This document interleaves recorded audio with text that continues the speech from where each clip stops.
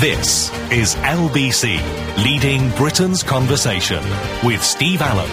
Tweet at LBC. Text 84850. Steve Allen on LBC. Morning team, rain.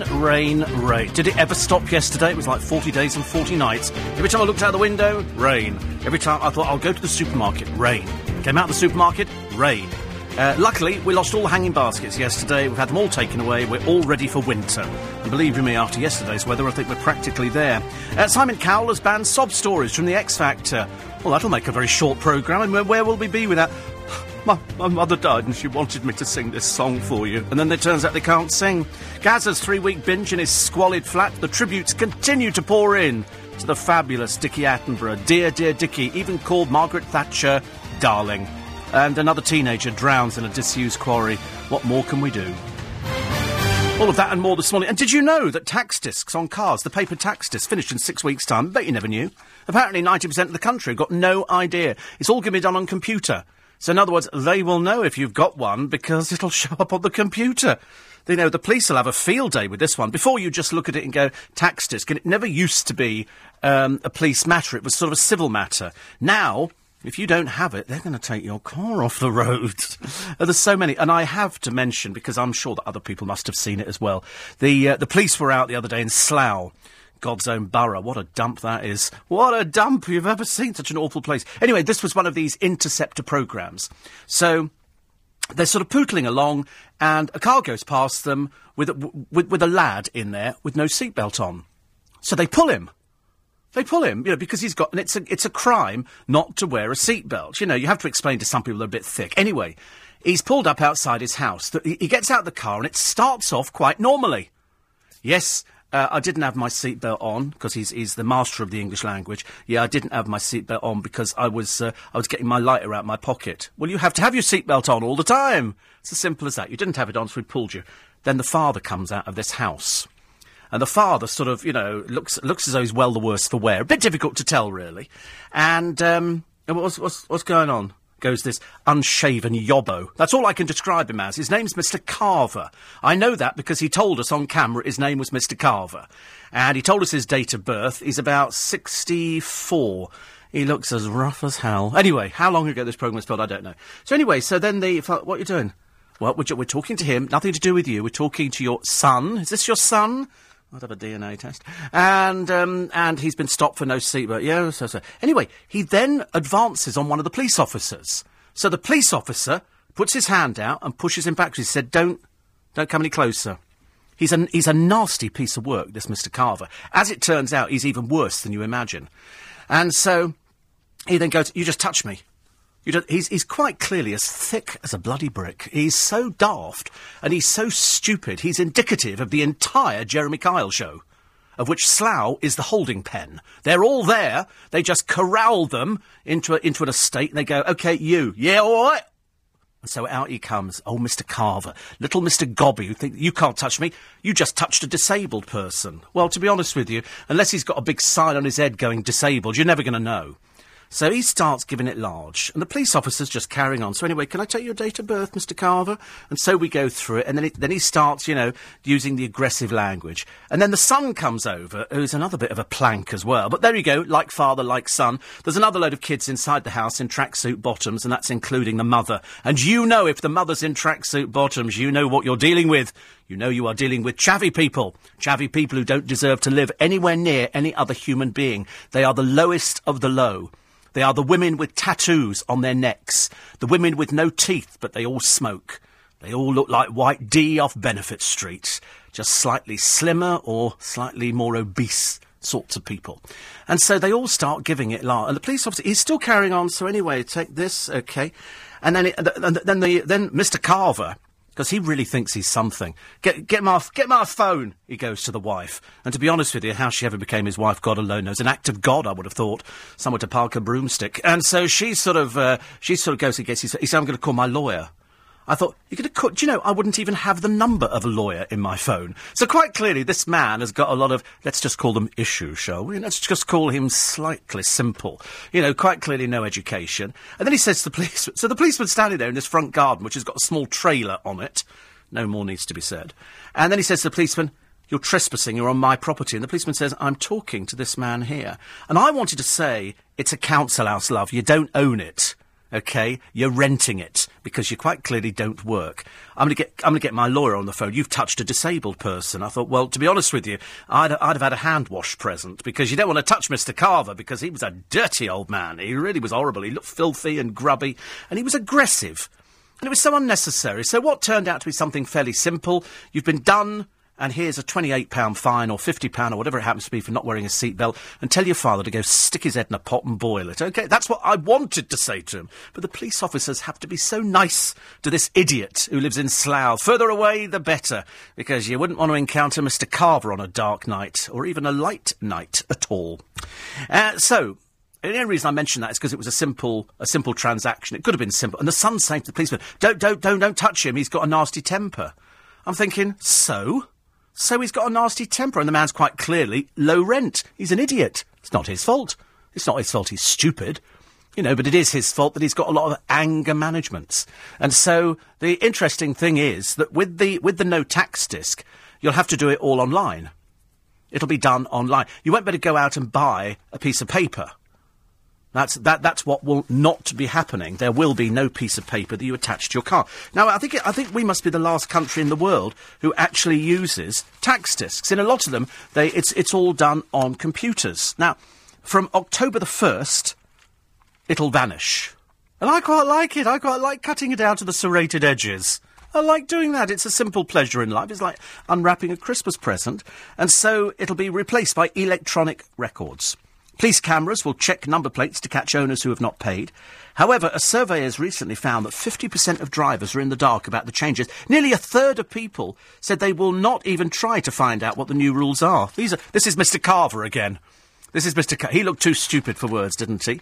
And a lot of people said they will wait for instructions from the DVLA.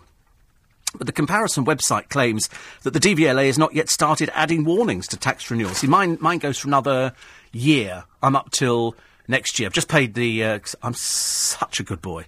I pay everything. I get my MOT. I mean, honestly, if I had a Halo, I would be polishing it this morning. I never, ever cheat on things like that. I pay my car insurance. Comes through on the computer as a reminder. I phone them up and go, yeah, that's absolutely fine. I'll pay that. Or I would say, wait a minute, I'm going to a comparison website. I can get it cheaper. Because I've got 8 years no claims bonus. So I can get really cheap insurance from people, even on my car.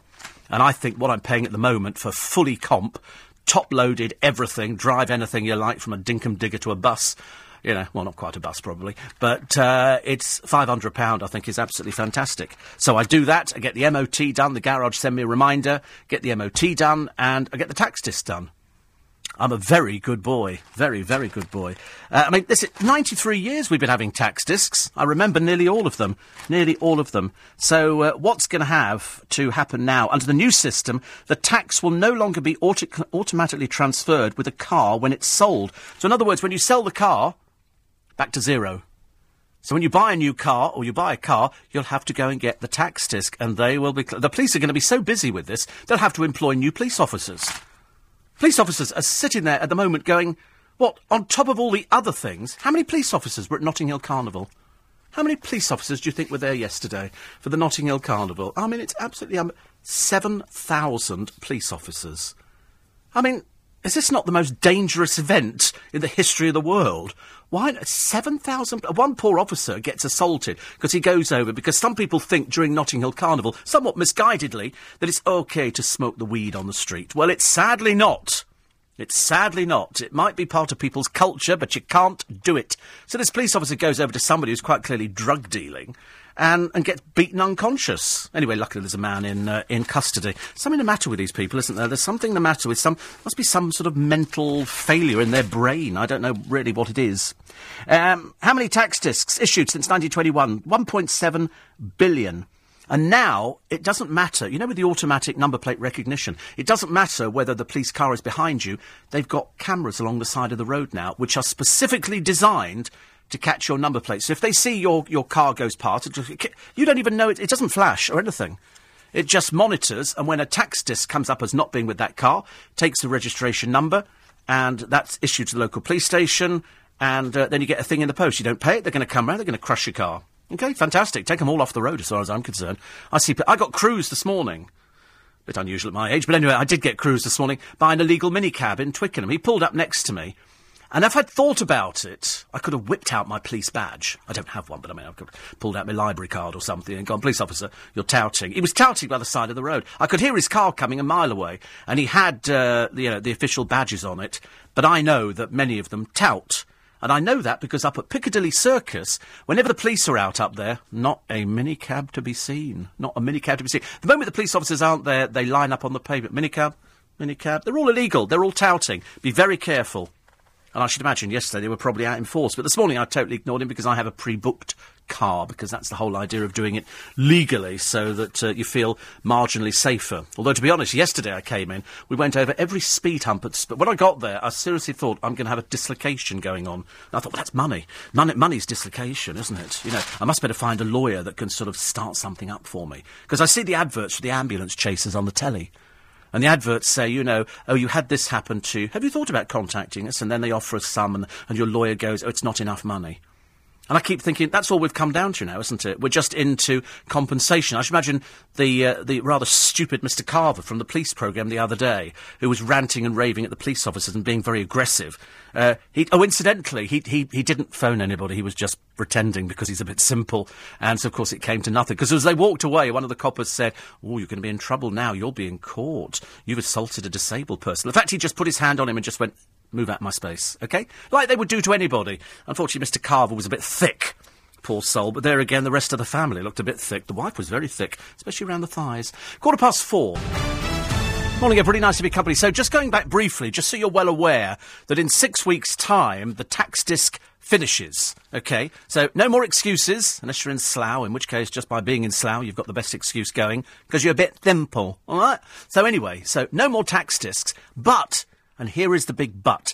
If you sell your car and you do not inform DVLA straight away, £1,000 fine. OK? I'm telling you this now so that there's no excuse. So only LBC listeners will be better informed than everybody else. So when people say, what do you mean there's no more paper tax discs? You know, you can go, well, LBC told us ages ago. And they'll go, well, I don't listen to LBC. You go, what? More fool you then. More fool you. You see, only the intelligent people are listening at this precise time. You know, some people are listening to music. You know, it's nice to hear a bit of Mantovani and, you know, Cliff Richard and stuff like that. But everybody else is hearing here about the tax disc. Because if you don't sort it out, you're in big trouble.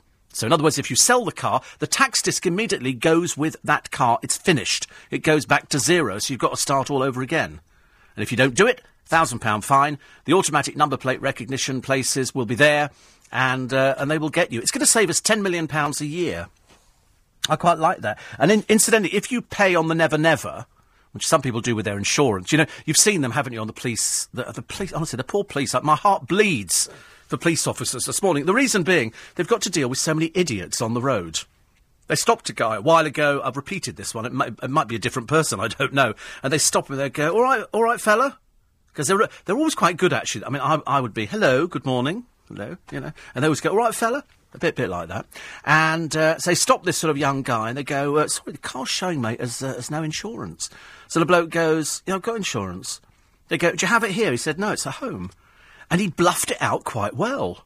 He bluffed it out really well. So they go, so tell you what, fella, if we, 'cause they call him fella, I don't know. It was a woman, I don't know. So anyway, so they say, should we come back to your house? They go, yeah.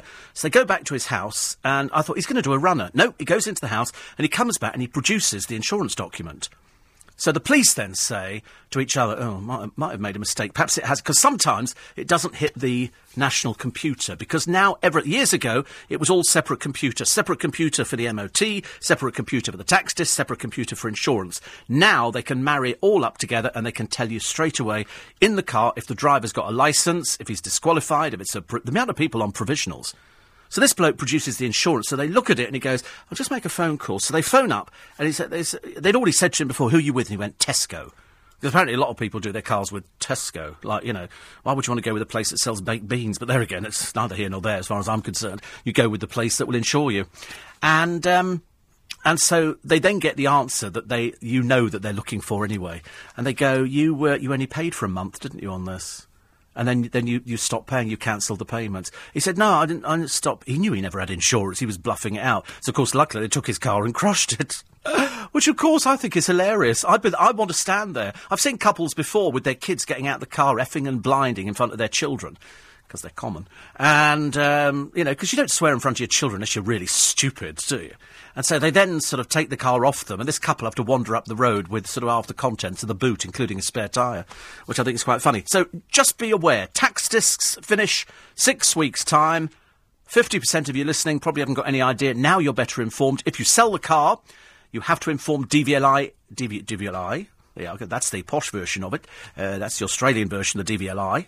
And you have to go there and you have to register the car to the new owner. If you don't, £1,000 fine. They're not messing around. Not messing around. Malcolm says there can't be any dentists in Slough if it's the holding pen for the Jeremy Kyle show. I know, isn't it amazing how many people on the Jeremy Kyle show have no teeth? I mean, perhaps they're sharing them in the family. I can only assume that. I've never seen so many ugly people on one show. I mean, I didn't think it was possible to actually have an entire programme of... I'm not surprised Jeremy Kyle wants to wear a suit on it, because he looks the smartest out of every... The rest of them are so ugly. You know, I don't want to be rude about it, but the last time we had so many ugly people on one stage was when Little Mix were singing at a festival. No, I'm not being rude about Little Mix. It is the only group that managed to find in the entire country 4 deeply unattractive people to sing together. I mean, it's so unusual. Normally, there's one ugly in a group. OK, you pick the Saturday, you'll find one ugly. Only girls allowed, well, maybe 2. But in Little Mix, they managed to find 4. I mean, what are the chances, ladies and gentlemen? That's like trying to find on LBC 3 good-looking radio presenters. It doesn't happen. That's why we're here. We're here because we're deeply unattractive. At the moment, I look a little bit like the Cyclops or the Elephant Man in reverse. It is better, though. The eye is definitely better. We've agreed, Beth and I, that it's definitely a bit better than it was the other day. It's not as... I might take a picture later on just to sort of prove it, but it's not bad. It's actually a lot better. Over the last 4 days, it's been absolutely horrendous. But it's a lot better. It's still a bit misty. I'm not quite seeing properly out of it, but I can just about see. Luckily, I can see to drive. Well, I say I could see to drive. I mean, goodness sake. It's a bit touch and go whether we hit other cars. If we do, it's only a scratch, for goodness sake. 84850 steve@lbc.co.uk. And another one here. And it says, you can see what will happen next. Ringer number plates. Previously, to buy tax, you had to prove ownership. Now, loads just won't bother. Somebody turned up the police turned up on my doorstep about 2 years ago, and he read out the car number plate, and he said, "Is this your car?" And it was on a Vauxhall or something. I said, "Do I look like the sort of person who drives a Vauxhall?" And he said, "No." I said, "No." And what somebody had done is they'd actually pinched the number plate. Which is, to be honest with you, I thought we couldn't have pinched it off a better person. And somebody says, "Who do you think you are?" Well, I mean, don't be stupid. We have enough it says Steve Allen. What do you mean, who do I think I am? What, Dame Vera Lynn or something? It says Steve Allen on the trails. You must have heard that. Where are you? Russell's in Slough. No, you're not, dear, are you? You're in a home looked after by matron. He says, it's very discriminatory and offending to the people of Slough. Yeah, whatever. Whatever, mate. Do I sound bothered by it? Come bombs rain on Slough, ladies and gentlemen. It's not just the police who are going to be busy with the car tax situation. I'm an enforcement officer on behalf of the DVLA, and my job is to look for untaxed vehicles. I've been out since midnight. Oh, I've seen the little vehicle you drive up and down in. Have you seen those ones? That's quite nice. It looks like it's a little sort of smart car, and it's got a periscope on the roof, and they just drive along the side of the road, and they've got a computer inside. There's 2 of them, and when they see a car that's untaxed, they get out and they put a DVLA wheel clamp on it. And I don't want to tell you which area they're in at this precise moment, because then it would spoil the enjoyment that I get out of watching people being clamped. And they do it at this time in the morning, because that's when you've parked up, isn't it? After you're just at home enjoying the kebab and the Kentucky, and you're sitting there debating whether or not to watch police enforcement or a rerun of the Jeremy Kyle, see if you can see any members of the family on it. And you sort of, because somebody go, "Oh, look, it's Auntie Enid. Hello! She's on the telly, she's famous." There she is, the toothless old hag who can't work out who she got pregnant by, so they bring on a whole load, and she can't remember. I mean, she really can't remember. And then they bring on the Saturday night, "You slept with my sister," and I mean, I sit there in disbelief. I seriously sit there in disbelief. I cannot believe what these people do on television. And then and then Jeremy Kyle sits there and points at these people and goes, "You've been on drugs, haven't you, for 20 years? And they sit there, "Yeah, so what?" And then out comes the ugly girl. And she's pregnant, and she then cries, and of course I then laugh, because I can't help it, it's just the way the programme is. I think it's designed for that. It is designed to make us feel that whatever you've got going on in your life is far better than what's going on in their life, which is great. Love your story about the carvers in Slough. I spent my first 10 years of my policing career there, brought back similar memories. Here in France, we have both insurance and MOT stickers equivalent in the windscreen. Shows at a glance without any ANPR if you're covered. Well, the trouble is you don't have as many cars in France. You know, if you're sitting in Boulogne, you might get 2 cars an hour, mightn't you? Going through. And out in the countryside, nothing at all. You could go a week without seeing a car. And all of a sudden one goes past and they go, oh, should we catch it? Oh, I'll catch it later. You never see people speeding in France. People don't speed in France. There's no point, is there, really? 84850. You get free dental treatment if you're on the dole, apparently. On the dole. Nobody's been on the dole for years in this country. It's called Benefit Street. That's what it is. Isn't it funny, though, and aren't you just delighted that a programme like Celebrity Big Brother, which has no celebrities in it at all, can manage to take White D out of her depression? Have we seen any depression since she's been in there? No. Isn't it marvellous? All those years on benefits, and all we had to do was stick her on a television programme to take her away from that life of doing nothing apart from sitting on your fat bum, sitting there just taking the benefits because she's too depressed. But anyway, it's so great, isn't it? So great. I've watched Judge Rinder, poor acting, trying too hard to be witty, and...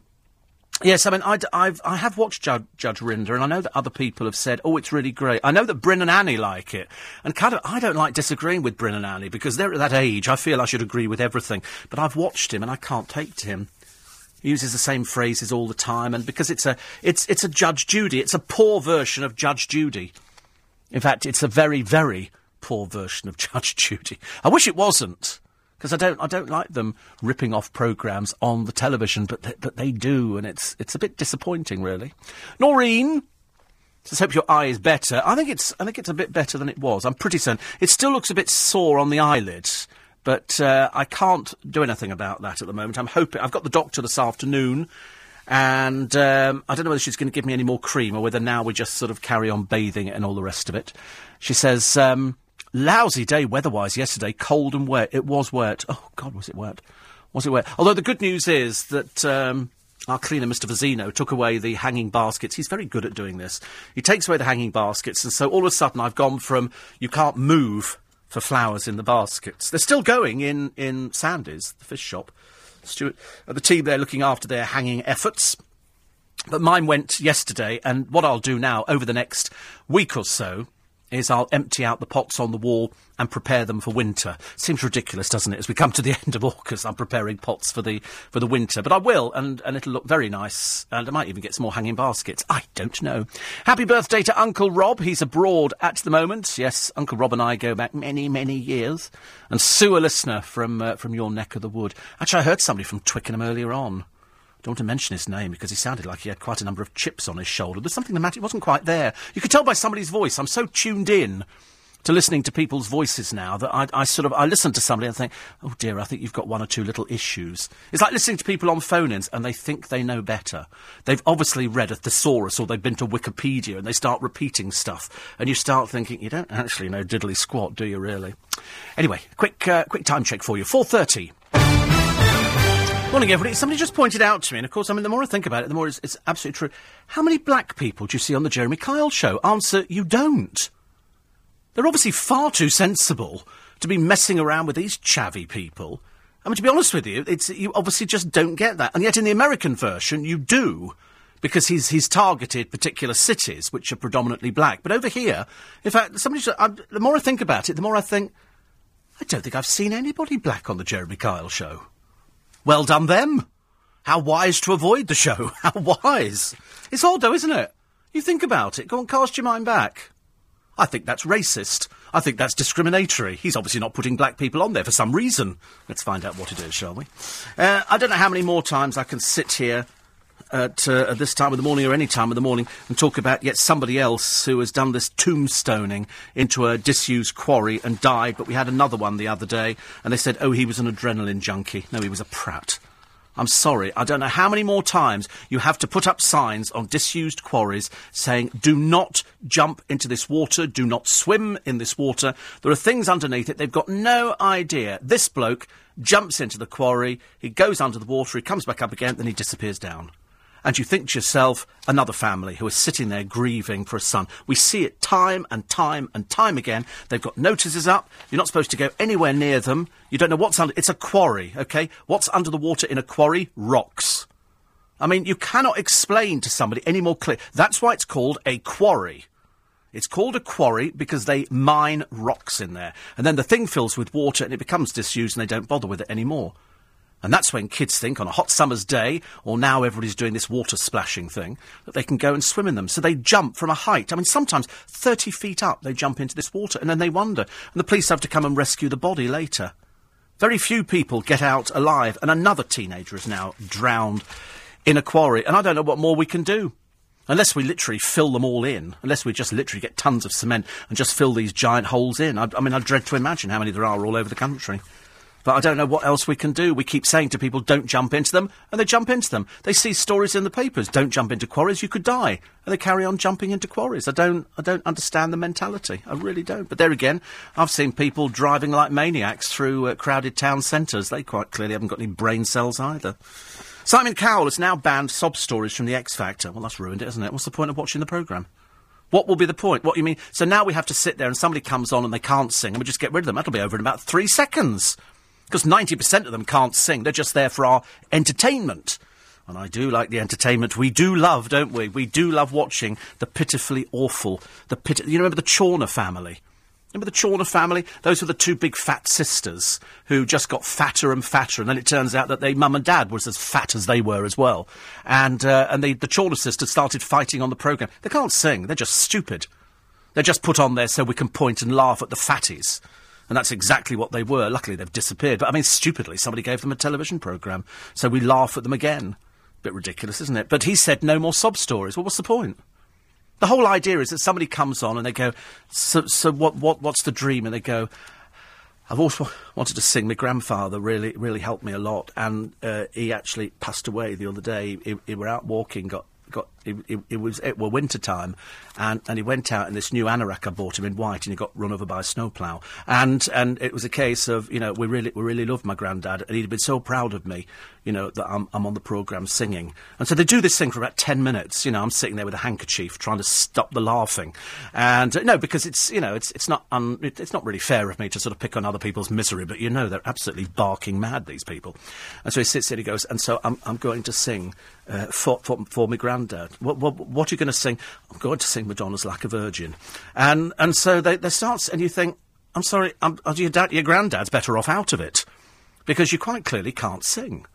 But we sit there and we go through this charade, and even the panel, they cut to the panel who are suppressing laughter, and you think, so they're there so that we can basically take the mickey out of them. And the longer this goes on, the more you pad out the programme. So in the end, as opposed to having, say, 20 people on who can't sing, you end up with 6 people who can't sing and somebody who's sort of fairly average, but they're so ugly, you can't really put them anywhere, can you? There's not a lot you can do with the uglies. Or failing that, they're too young. And so Simon's assembling this girl group, which I think has got 8 people in it already. It's beginning to sound like a choir already. And so they'll put these people on. He's only interested in making money. He couldn't give a stuff about these people. So they assemble them. They have their sort of, couple of years at the top, and then it all fizzles out. He's said a One Direction. They might have 2 more albums in them, and that'll be it. But they've all made a lot of money. Whatever happened? I knew there was something I was going to ask you, because I can't remember, and I'm totally convinced that I've read that it collapsed. One member of One Direction, who's the sort of the slightly odd, pretty-looking boy thing, didn't he invest in a football club? Was it Doncaster Rovers? And then somebody said to me, no money was ever forthcoming, nothing ever happened. And I remember thinking, I'm sure I read that somewhere. I could be wrong. I'm more than happy to accept that I am wrong once a year, and I have a feeling this morning is not that time. Probably come about Christmas time, I should imagine. I actually worked near the hotel, says Chris in Manchester, where they used to put the guests up from Jeremy Kyle when it was filmed in Manchester. Before moving to Salford. It was like watching some sort of zombie pageant taking place. Ugly is not the word. I know. Have you noticed there's a lot of clothing from JB Sports? I've noticed that. There's a lot of grey tracksuit bottoms. My ultimate chav, really naff outfit is sort of pink top with Princess written on it. Crop to show sort of bare navel. Well, actually, I say bare navel. It's a bit of gut hanging over the top of the dirty grey things going down into the fake Ugg boots. And when you walk behind them, you seriously think it's a bloke to start with, because it's got tattoos up the back of its neck. It isn't until you go round the front that it is, in fact, a woman pretending to be a man. And I don't know if they think that if you wear sports clothing from JB Sports, it makes you look sporty. I think it just covers the weight. You know, I think that's what it is, you know. Or failing that, they go out there, girls wearing sort of Chelsea tops and everything else, but they haven't washed them for ages. And they walk past you in a sort of waft of cheap Jade Goody perfume. And I always think to myself, toilet duck. You know, because I always think, cut out the middleman and put something in the toilet that's going to cover all sorts of nasty smells. And there it is, walking down the street with the cheap Ugg boots. You know, the fake Ugg boots. I mean, they're dreadful. And then they go, oh, because we're on the television. What are you on the television for? Because I got pregnant, right, with Wayne. And Wayne got me pregnant. But then he also got my best friend pregnant, and he's had a go at my mum as well. And then they bring on the mother. And she looks like she's just out on an ASBO. So they bring out the mother, who shouts obscenities, and the bouncers have to step in to separate these people. It is quite entertaining. It's a bit like the X Factor. And there's a bit more fighting on the Jeremy Kyle show. There's a bit more people using bad language. And Jeremy Kyle says the same. Listen, do not swear. Do not swear, but they don't. But the trouble is, it's like telling not to pick their nose and eat it, because that's what I know. It's disgusting. I know, but that's what people do nowadays on these programmes. They don't know. They really don't know. You can see the sort of life that they lead. You know, the life that they lead is not one that involves getting up every day to go to work. They've got no idea what going to work is. They don't have any idea. Sam says the Police Interceptor show is based on the stretch of the motorway that leads to Slough. What, the M4? Well, I mean, you don't have to do anything doing Slough. I mean, that's where most of the crime's committed. 84850, Steve at LBC. Russell is in Slough. I've decided, actually, I'm going to put you out of your misery, Russell. I'm going to delete you from my system. So that means you've got no friends left. I was the only one. And now you've got... No, but wait a minute. Just do this. You watch. Look at that. Look, I love doing this. I absolutely love it. The producer always claps when I do it. I don't know. I feel we should bring in a brass band. There you go. You've gone. Never to appear again. You'll have to go and buy another phone, won't you, dear? That'll be... I like making life difficult for you. My former partner, says Lou, is a DVLA examiner. What's a DVLA examiner? Never heard of a DVLA examiner. What does that mean? A DVLA examiner? What do you mean? What does that mean? Examines what? I don't know what that is. A DVLA examiner. You have to explain that to me, because what is he, a driving instructor? What's that got to do with the DVLA? You don't have to be a DVLA. I've never heard of that. Never heard of it. Pete says, came back from Holes yesterday to a miserable rainy day, so we watched a DVD called Goodbye Mr. Chips. I'll tell you what I watched the other day. I watched A Christmas Carol, but it was a very, very early version in black and white. It shows how early it was, because it was made by Metro-Goldwyn-Mayer, and the extras on it were Judy Garland singing Silent Night, and there was somebody called, you'd have to be over the age of about 45, 50, I would think, if not a bit older, to remember Jackie Cooper. Jackie Cooper was a child star in Hollywood, and it was Jackie Cooper's Christmas party, and it had Betty Davis serving drinks to his little friends. He only died for 3 years ago, Jackie Cooper, but he was a child star. If you Google him, you'll find out he's buried in Arlington Cemetery, because at one point he was in the military. But he was a child star in Hollywood. He was almost like he was a miniature person in a child's body. But in this extra on the Christmas Carol, I bought it as a box set in America. You get The Shop Around the Corner. You get Something on Something Street. It wasn't Miracle on 34th. You get Christmas Carol, and what's the other one? Oh, Christmas in Connecticut. You get 4 films, and then you get the extras on this one, and it was really good. Jackie Cooper and his little friends having a party at Metro-Goldwyn-Mayer's studio, served by the likes of Clark Gable and Betty Davis. And it was worth it just for that. You know, in the days when they had proper stars, not some old bag off Benefit Street. She's not a star. She's just an old has-been. There is a story in the paper today which has annoyed me beyond all belief. I don't really know how I can ever explain the justice system in this country to anybody when a mum who beat a toddler to death could be free in 7 years. She killed her own son, and all she gets is 11 years, but she could be out in 7, if not less. How is this possible? Why wasn't she tried for murder? Asked the neighbours who hunted for this missing boy. She said he's gone missing. She'd killed him and put him in a suitcase. How is this possible? This is not life. How is it possible that you can murder somebody nowadays and that's all you get? Mind you, the father who turned up in court, he'd only seen his son 3 times in his entire lifetime. Mikhail Kula was killed by his mother, who's quite clearly got some mental issues, and she's only going to prison for 11 years. Pfft.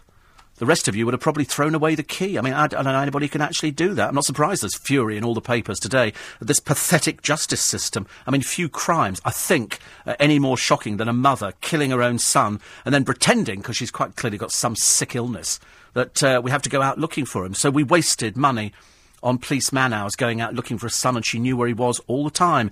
He was dead because she'd beaten him to death. And all she's going to get is about 7 years in prison. What price life? 4:45. Steve Allen on LBC.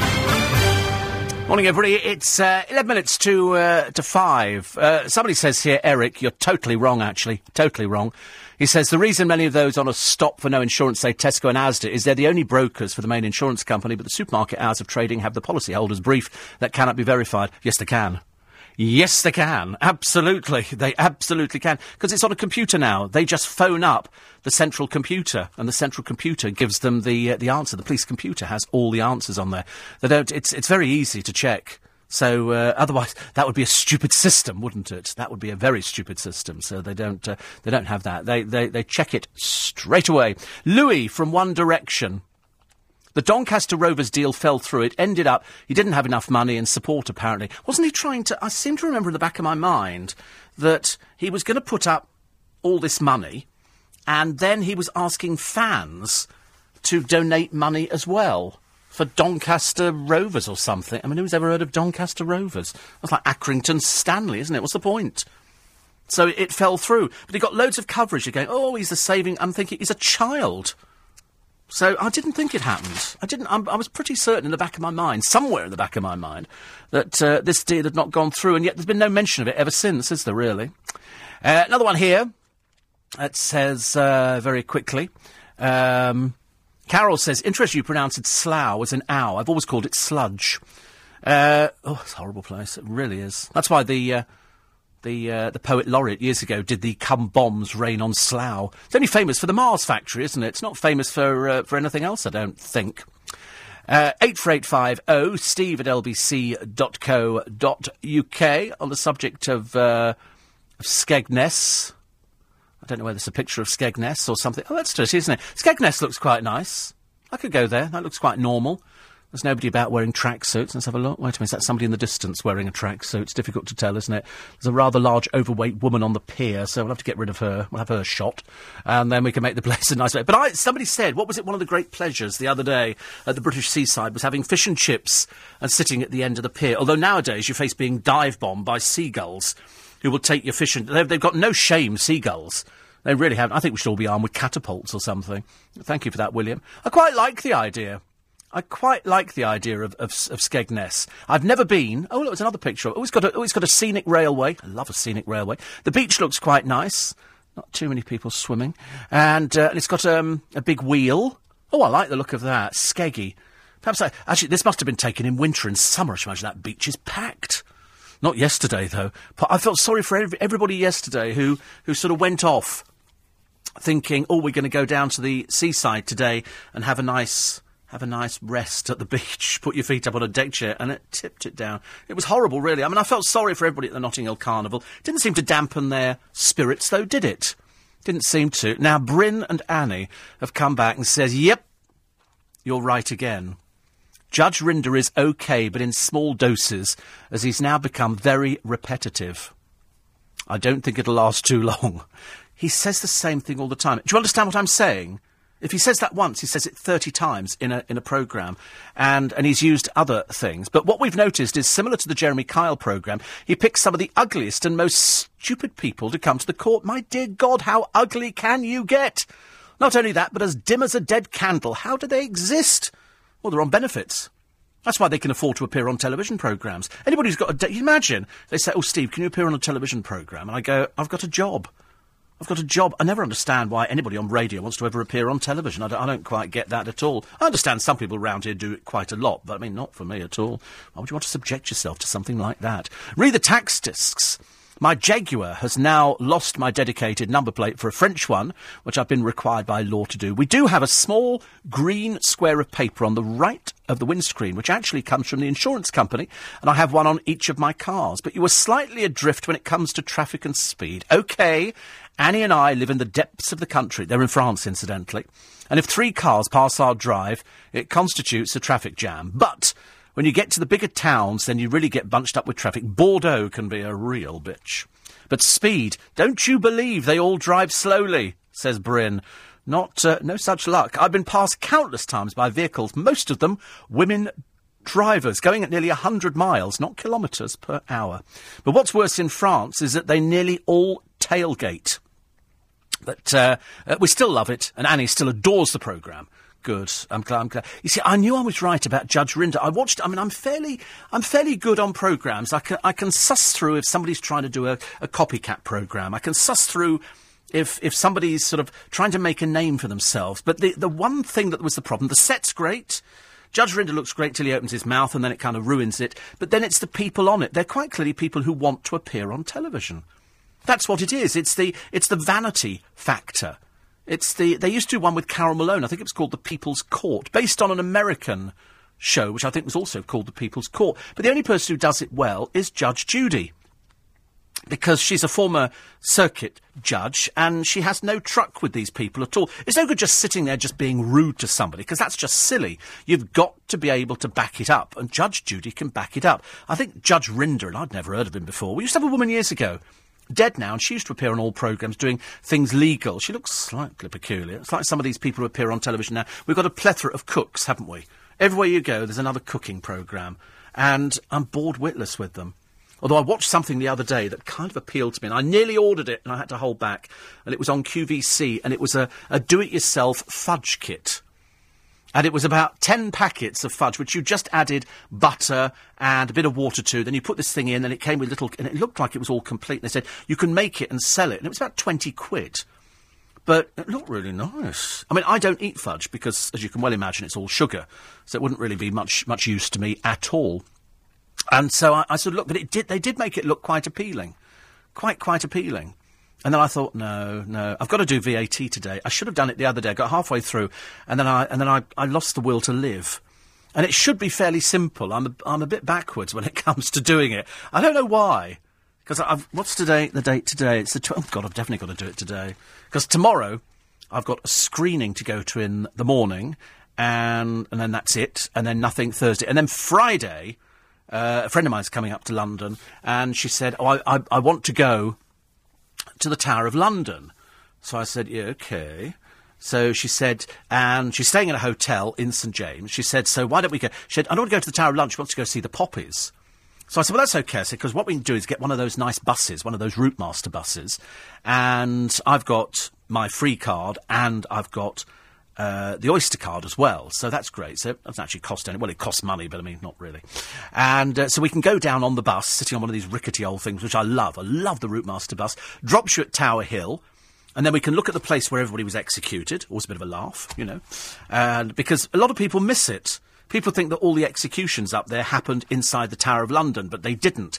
It's over the road from the Tower of London, and all it is, it's just a square, and all the way... You wouldn't know unless you looked at it properly. You could bypass it easily. It's just got plaques all the way around the outside of all the people who were executed out there, beheaded, because it was public execution time. And so that was a day out. So I would say, if I was doing a radio in Elizabethan times, I'd be saying, well, this morning, we've got a highwayman. And that execution scheduled for 12 o'clock. We'd like to get up there early, and be a bit of music and dancing, and then the execution's at 12. And so we'd all troop up there, you know, sort of with toffee apples and candy floss and everything else. And then we'd all stand there and wait, and they'd bring out the poor unfortunate, and we'd all go, yeah, boo, boo, and then they'd execute him, and we'll go home again. Or go back to Elizabethan television, which, of course, didn't exist, so you'd have to sit there and wait for the next execution, listening to the next ye olde Steve Allen show on radio to find out when the next execution was. But the best ones were in London, at, surprisingly, aptly named Execution Dock, where you'd be having a drink in the pub, and they would chain the unfortunate up just over the river at low tide. And then you'd wait for high tide, and they'd be drowned. And so you could watch them go sticking their neck up to try and sort of not sort of take in the water. That was always good fun. That was fairly popular at the time. You just wish they'd do it nowadays, don't you, really, for some people? But on the subject of Jackie Cooper, who we spoke about, Jackie Cooper was Perry White, editor of the Daily Planet in the Superman movies with Christopher Reeve. Wow. But he was one of the very few childhood stars, Ken, who made it from childhood to adulthood. I think he stopped making films in, I think, about the 1960s. I might be wrong on that. Don't take my word for it. But it was just interesting to see a child star before the likes of Shirley Temple. Shirley Temple was undoubtedly the greatest child star there's ever been, but never made it to adulthood. It didn't work. When she sort of had to kiss somebody in a film, people went, I'm not sure about that. But as a child, she was absolutely fantastic. She was just one of those people. I'm delighted to say that all the papers are full of more and more tributes to Dear, Dear Dickie. I said to you yesterday that nobody will ever equal this man's enthusiasm. And they've all come out. The big, the great, the powerful. Every single person in movies have said the same thing about him, from Steven Spielberg upwards or downwards. They've all said what a passionate man he was, what a fantastic person, how powerful he was, how interested in people. There was just something about him. When he walked in a room and smiled, he lit up the place. His wife's 92. She's in Denville Hall. But for the last 6 years, apparently, his friends have said he hardly spoke. He hardly spoke because he was so traumatised by the death of a couple of members of the family, and he was in a wheelchair after he fell downstairs. Steve Allen on LBC.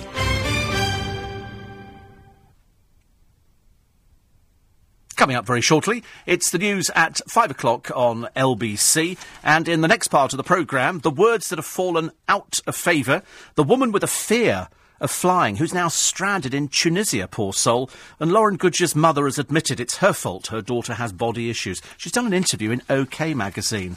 The cancer conquerors, the survival rates are now better than ever before. Dynamo is now grateful to the bullies. All of that, and let's do it again now. All of that and more between now and 6:30 this morning. Oh, and Kenny Sampson's fallen off the wagon again. There's a picture of him on a park bench and then slumped on the grass. It's another gazette. What is it about these people in football? I've got no idea. The great bank holiday washout was a total disaster for everybody. Oh, and Manchester United. They've changed a footballer's number, but only after a mother has bought the strip with his old number. And they've said, well, that's in the contract. They're not going to give her money back. So now her kid's got the wrong number on his little strip. As opposed to it being 44, it now says number 11. He's stuck with 44. It doesn't mean anything at all. It's LBC. I'm Steve Allen. That's next. C. Morning, everybody. Nice to have your company. It's Tuesday. I'm so sorry you've had the bank holiday. Did you enjoy it, sitting on the beach? Did you have ice cream? Did you dabble your feet in the sea? No, you just sat indoors and stuck your feet out the back door, didn't you? Mean Manchester United. No refund for a boy's ruined kit. He's really, really embarrassed, I'm afraid. Really embarrassed. Oh, and breakfast. Contrary to what people tell you about it being the meal of the day, they now say it's not so crucial. All of that, the woman with the fear of flying is now stranded in Tunisia. We get this, it makes you wonder how she got out there in the first place. Words that have fallen out of favour, and the bumbling workman who can't spell the word bus. I know it seems fairly simple, doesn't it? And unfortunately, in one part of the country, they've got no idea how to spell at all. All of that and more on LBC this morning. Which is nice to have your company as well. It's Steve Allen with Early Breakfast. So here's this poor lad in the paper today. Here's this poor lad. His name's James Collins. He's a big footy fan. He's a Man United fan. Now, you know Manchester United have always been in the papers, always been pulled apart because they changed their strip more times than I comb my hair. And each time it costs the fans a small fortune. That's why they're one of the richest clubs in the country, because as far as I see it, they're just exploiting the fans. Anyway, James Collins is an 8-year-old. And his mum bought him a kit for his birthday. And this was the squad number for Adnan Januzaj. I don't know how you pronounce his name because I'm not a football fan. But she spent £93.20 on an 8-year-old. £93.20. It's hilarious, isn't it? But the strip had a bold number 44 on the back of it because that was Adnan's number. And then Manchester United, it'd only been on sale a month, they changed his number to number 11. Consequently, he's now got a strip which is blooming useless to him. It's got 44 on the back of it. He doesn't want to wear 44. He's 8 years old. He wants number 11. His mum, Cheryl, it's odd, isn't it, really? They often get this in the papers. Explain this to me. His mum's called Cheryl Campbell. He's called James Collins. Don't you think he should be maybe James Campbell, or is it one of the single parent things? I mean, I don't want to say that in Manchester. But anyway, she demanded a refund, saying his birthday treat's been ruined because he's terrified of being teased if he wears the shirt. But the club, which spends millions every year signing players, refused to return the £93.20, saying they always reserve the right to make changes to the squad and their numbers. Well, what's the point? Why don't you just, if you're a Man United fan, you must be feeling really peeved by this. So in other words, at whim, they can change the number. So having managed to rip you off for £93.20 for a strip that probably costs less than 20 quid to make abroad, it can't be made here, can it? Nobody in their right mind gets anything made here. She says, I'm not a football fan, but it's fans like James who keep the clubs like Man United going. Well, it's not. It's people like you that want to spend £93.20. That's what keeps the club going. And, I mean, I don't understand how they can do it, she says. Well, I don't understand either. He's either number 44 or he's not. And to then have it, so they then print it up on his shirt, which has his name on it, and then the number 44. So her little 8-year-old's got this kit, and then they change his number to number 11. So what's she supposed to do? Spend another £93.20? I mean, it makes you wonder, doesn't it, really, just how out of touch with the people they really are. So they've basically stuck two fingers up and they've said, no, we're not changing it at all. It's part of the remit, we're allowed to change people. Well, what's the point? You've just ruined a little 8-year-old's birthday, but they don't care about that. Sod you. That's what it is. That's what it's coming down to, isn't it? It's coming down to the fact that you've spent £93.20, ha, ha, ha, ha, ha, and we're going to get another £93.20 out of you. Because what is it? It's totally useless. That's totally useless, that shirt number to him now. It's got 44 on it. He's now number 11, his favourite player. That's the whole... I mean, I don't understand why people want to buy this stuff anyway, but that's just me. 84850, steve@lbc.co.uk. You might disagree. But I don't see how you could ever disagree on something like that. It's ridiculous. 84850, Dean says if you want to use the loo at the tower, there's a 50p charge. Well, you have to go before you leave home. If you want to use proper toilets, they're going to be paid. Yes, I mean, I don't mind paying to go to the toilet. It doesn't bother me in the slightest now. And I'm being diabetic. When I want to go, I want to go. It's as simple as that. I'm not bothered whether it actually costs money. Well, I don't think I'm too bothered. 84850, steve@lbc.co.uk. VAT is simple, says John in Bulb. Oh, I know it's simple. I do it online. I know how to do it. It just takes me time. It'll probably take me 15 minutes to do it today. And as soon as I've done it, I should be a happy person. I should go out there and go, yeah, and celebrate. Jackie Cooper also played the kid in the original film, says Bill, 84850. And now that LBC has gone national, it says, I thought I would take my digital radio to the bonny banks of Loch Lomond. You take the high road and I'll take the low road, and I'll be in Scotland afore ye. And I'm amazed at the quality of reception up here. Clear as a bell. And possibly better than at home in Crawley in West Sussex. We're staying very close. Fantastic. So now that we're national, you can pick us up. Digital radio. In other words, wherever you go in the country, you can pick it up on the car radio. If you're lucky enough to have digital in the car, which is great. Malcolm says... BBC One showed a good tribute to Dickie Attenborough last night. Oh, it just seems wonderful. I know it seems... he was just... I'd love to have talked to him. Judge Rinder's not a judge, he's a barrister, says Teresa. Well, for the purposes of this programme, he's a judge. It's only a television programme, it doesn't actually make any difference. And Zach says he makes Julian Clary seem butch. Yes. Somebody says Skegness is full of chavs. You'd love it, Steve. Frinton is more you. Yes, possibly, actually. Yes, possibly Frinton could be more me. Ricky Gervais set the office in Slough, showing it off to be the dreary hellhole that it really is.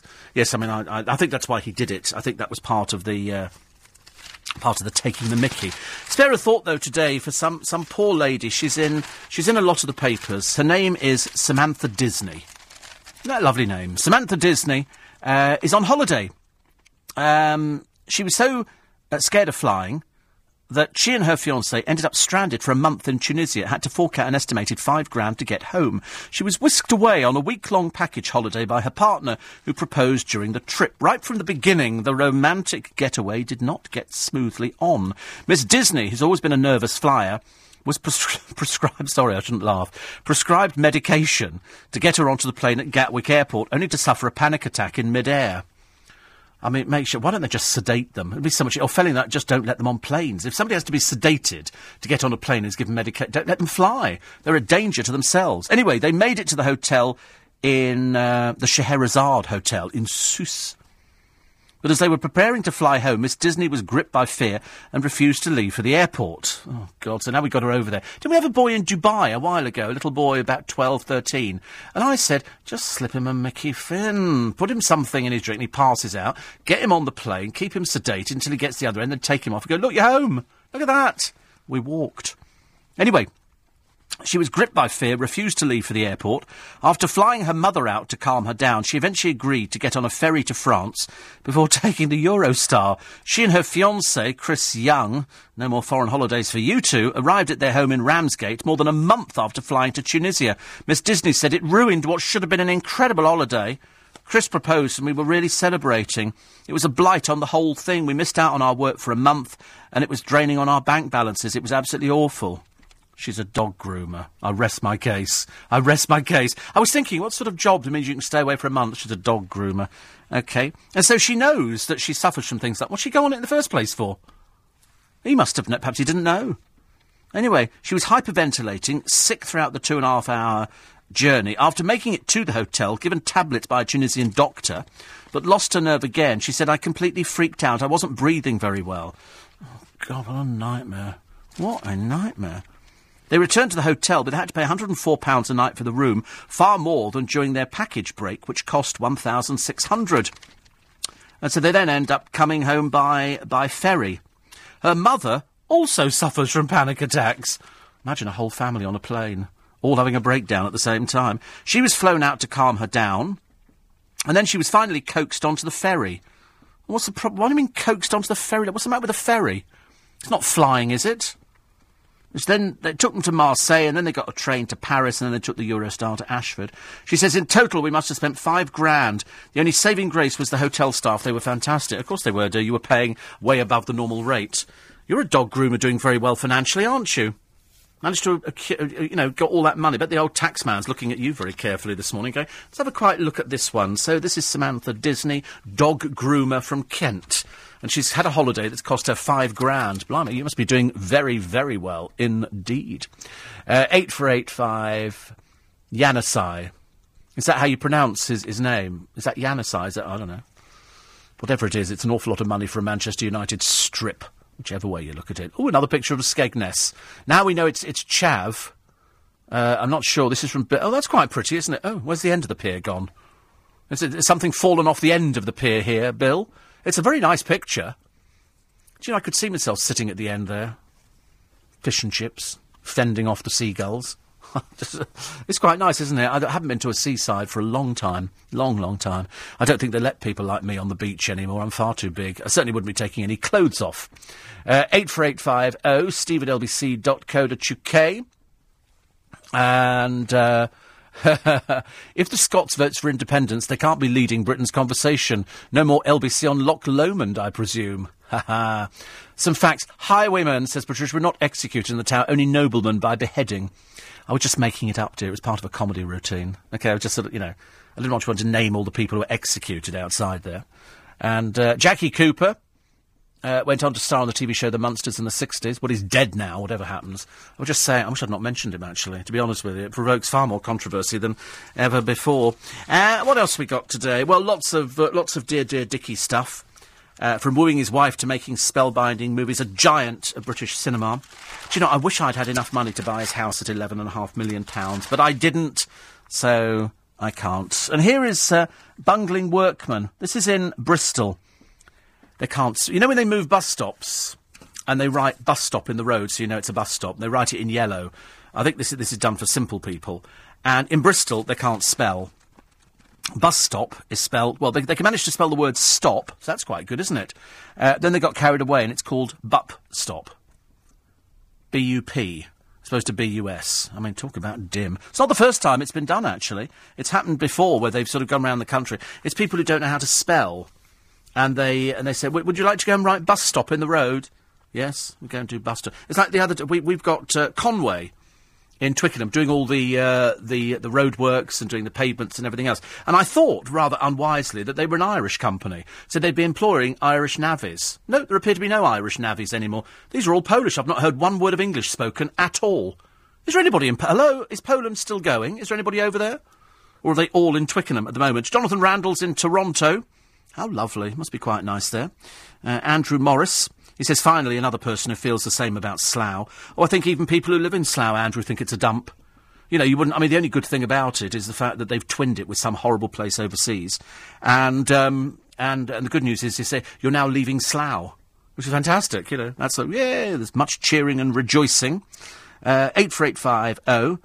Man United give everybody enough warning time that some players' kit numbers would change. What, even for a little boy? You know, she's only just bought it for his birthday. She doesn't know anything about football. She doesn't know the fact that they're trying to rake in as much money as possible. She doesn't know that. She just thinks oh, look at the time. She just thinks that they're doing it for the kit. But never mind. It's just gone 5:15. Morning, everybody. Nick Ferrari and the team at 7 today, back after the weekend break. Boris Johnson says all Brits who visit Syria are terrorists and should be considered guilty until proven innocent. Nick wants to know, is he right? Plus, as a young man is killed while filming for the social media craze Ice Bucket Challenge, Nick will be finding out if this phenomenon now has gone too far. And the Lib Dems want to teach your kids about sex from the age of 7. But is that too young? Nick Ferrari and the team at 7 this morning. Looking at the papers today, Ben Preston, editor of the Radio Times. This Ice Bucket Challenge is absolutely unbelievable. I wonder really how many people who do it, especially all the celebrities who jump on the bandwagon, are they seriously raising money for motor neurons disease, or are they just doing it to get their picture in the paper? Because that's what it was set up for. It's to raise money for motor neurons, who by now should be absolutely minting it, the amount of celebrities who've done it. But I have a sneaking feeling that many of the celebrities who do it just do it so that they can get their picture in the paper. And they go, oh, look, we've got a picture in the paper. How many actually donate money? I've got no idea. Why Cheryl's crazy hair and outfit got her the X Factor chop? No, it's because she was rubbish. That's why. And also the fact nobody understood her. She turned up with this ridiculous hair looking like some reject from a Dolly Parton stage show from years ago. And also the Americanisms, which are creeping into the language, and we're losing a lot of Old English words. So, I mean, in the early 1990s, we used to have words like marvellous, fetch, Walkman, pole, pussycat, marmalade, drawers, cheerio. Those were we don't hear those words now very often. In the early 2010s, Facebook, internet, website, awesome, email, Google, smartphone, iPhone, essentially, and treadmill. We're all on a treadmill, have you noticed? I mean, I personally don't use that word very often. I can't think of any words that I use all the time. I'd love to weave pussycat into the conversation. But I fear today it is not going to be possible. Not going to be possible. Looking at the dank holiday deluge, but we love it, don't we? We absolutely love it. I don't know why we moan about it. I love it. I mean, it rained yesterday, and I did think, is it ever going to stop? But then I thought, no, it cleans the pavements, makes us look quite nice. Mark and James are in Australia. Well, so they say. You know, they say they're cleaning houses. I don't know how you've ever got time to clean houses in Australia. I suspect they're probably in some way ghastly. You know, like Skegness, and they're just sort of sending in a thing now, just to sort of find out. One of your listeners said Jackie Cooper was in the TV show. The actor was Jackie Coogan, and he was Uncle Fester in the Addams Family. Yes, Jackie Cooper was the one who died 2011. He was in this thing. He was great. He was such a good little lad. He really was. Really good little lad. 84850. The eyes we think are getting a little bit better, although I've noticed after about an hour and a half, one of them becomes a little bit sore, but it's still looking a little bit better. A little bit better than it was the other day when we've had a week of it. Perhaps it takes a week. I don't know. I'm just a little bit impatient, though, I'm afraid. I noticed Beyonce turned up the other day. She was given a Lifetime Achievement Award. I wouldn't mind as if, 190, but she's not very old at all. And she turned up with the husband and baby just to prove that there's nothing the matter with the relationship, but we're not fooled by it, are we? We think there's something the matter. Their daughter as well, Blue Ivy, and Dad, Jay-Z, or in this country, Jay-Z. Jay-Z would be Z-E-E, but it's Jay-Z as far as I'm concerned. They presented Beyonce with a Lifetime Achievement Award, which reduced her to tears. Well, she must have known about it. I mean, they must have said you're going to be... That's why she picked a nice outfit. In fact, some of their outfits, how they get themselves into them, I've got no idea. So they've done a feature in one of the papers today on what people wear when they go to these awards. Laughingly, who was it who turned up? Who's that woman who was over here a short while ago? And she didn't... Wait a minute, it might be in the mirror. And then she didn't do very well, so she tiddled off back to America again. And I said, why would we ever bother? Oh, that's right, it's a picture of Cher Lloyd. Spends most of her time in America, came over, the album bombed... And they sort of wonder why it didn't work. I mean, just seriously think we're that stupid to sit here and then you pop back in when you feel like it and we're going to buy your album. I don't think so, dear. I don't think so. So she turned up at the LA Video Music Awards and they say she's got the style factor. Yeah, just not shifting albums, is she, really? Not over here. She might be shifting them in the States. She's really not. Greatest riff of all time for all you air guitar people. At number 10, Money. Dum, dum, dum, dum, dum. Dum. Pink Floyd from Dark Side of the Moon. The Kinks. Dum, dum, dum, dum, dum. You really got me. Dire Straits. I can't sing Money for Nothing, but you know how it goes. Down, down, down, down, down. Status Quo. Number 6, The Smiths. How Soon Is Now. I've never even heard of it. Have you heard I've heard of The Smiths. I've never even heard of the song. Beth's never heard of it either, so it can't be much cop. She's not heard of it. No point. Layla. Da-da-da-da-da-da-dum. From Derek and the Dominoes. Smoke on the Water. Dum, dum, dum, dum, dum. It's number 4. Back in Black by AC/DC. Never even heard of it. I've heard of the group AC/DC, but I've never heard of that. Guns N' Roses, Sweet Child of Mine. We've heard of that one. I thought it was done by somebody else. And number 1, the top 10, the greatest riff of all time, is... Dum-dum-dum-dum-dum. Dum-dum-dum-dum-dum. It was Whole Lot of Love by Led Zeppelin. Got a whole lot of love. I think they used it for Top of the Pops at one point, didn't they? Done by the Top of the Pops Orchestra. Didn't quite have as much meaning, but it was still very good indeed. And incidentally, if you have just woken up, I must just tell you, it's Tuesday. I know you might have thought that it's Monday, but no, it's Tuesday, so a much shorter week for you this week. Yes, that hilarious day you had yesterday was called the Bank Holiday, okay? And you'll never see the like of it again. Howard says, I've just won the contract to demolish Slough. It'll be rebuilt based on Blackpool, Chavs not included. It's a funny area, Slough. It really is. I mean, I went there once. I kept the doors locked. I'm not stupid. And on the subject of Skegness, Alan says, I stayed at Skegness for 5 days. The flat owner wanted us to leave at 8 in the evening. I pointed out it included 5 nights, usually leaving at 10 a.m. I had to explain it all to her. Yep, they are thick. Well, the beach looks lovely. It seriously does, Alan. You know, it looks quite nice. I'm quite impressed with the beach. Mind you, he might have taken it and airbrushed people out. Might have been a lot of people pushing pushchairs. 84850 steve at lbc.co.uk. Frinton-on-Sea says, Dean, have you been there? No. I believe Chris Lowry's got a beach hut at Frinton-on-Sea. And are you sure it's got a fish and chip shop? Are you sure? I didn't think they wanted things like that. They actually try and keep it relatively clean from all the excesses. It's like a little place that's steeped in history, which I don't have a problem with. I like that idea. The idea that somewhere is sort of, you know, steeped in everything, but they don't have to put up with the modern technical bits. 84850. I was asleep. Did you give Judge Rinder the thumbs up or down, says Sarah. I gave it down, I'm afraid. I just don't think he's much cop. I really don't. Winnie says, I'm off to the gym to have a marvellous treadmill session. Treadmill, you see, we've managed to weave the word in for you today. Whatever happened to railway station? Even the BBC now say train station, says Dave. Come on, it's a railway station. Railway station. Do we call them guards anymore? Well, we don't call dustbin men, do we? We call them refuse operatives. You know, they're dustbin men. They're dustbin men. And they used to have a teddy bear years and years ago strapped to the front of the lorry. Actually, equal rights for teddies. That this teddy would be paraded through the streets like he'd done something horribly wrong. And they'd have found it in the rubbish and they'd just tied him onto the front of the rubbish truck. And it never occurred to me till years later that this poor teddy was being held to ransom. So if ever you see a teddy bear strapped to the front of a refuse lorry, you call the police immediately. Teddy's being held to ransom. What's the time? It's 5:30. Steve Allen on LBC. Morning, everybody. So Mark and James are in this place called Karratha. Have you ever heard of such a place in your entire life? It's a bit like Disneyland, I suppose. Cleaning houses in a mining town. Not exactly the butcher's thing we could ever do, is it really? So he sent me in a photo cleaning a house in Karatha, which is a mining town. I mean, I think you're in a prison. These look like bars at the window. I'm sorry. It definitely looks as though you're in some sort of prison.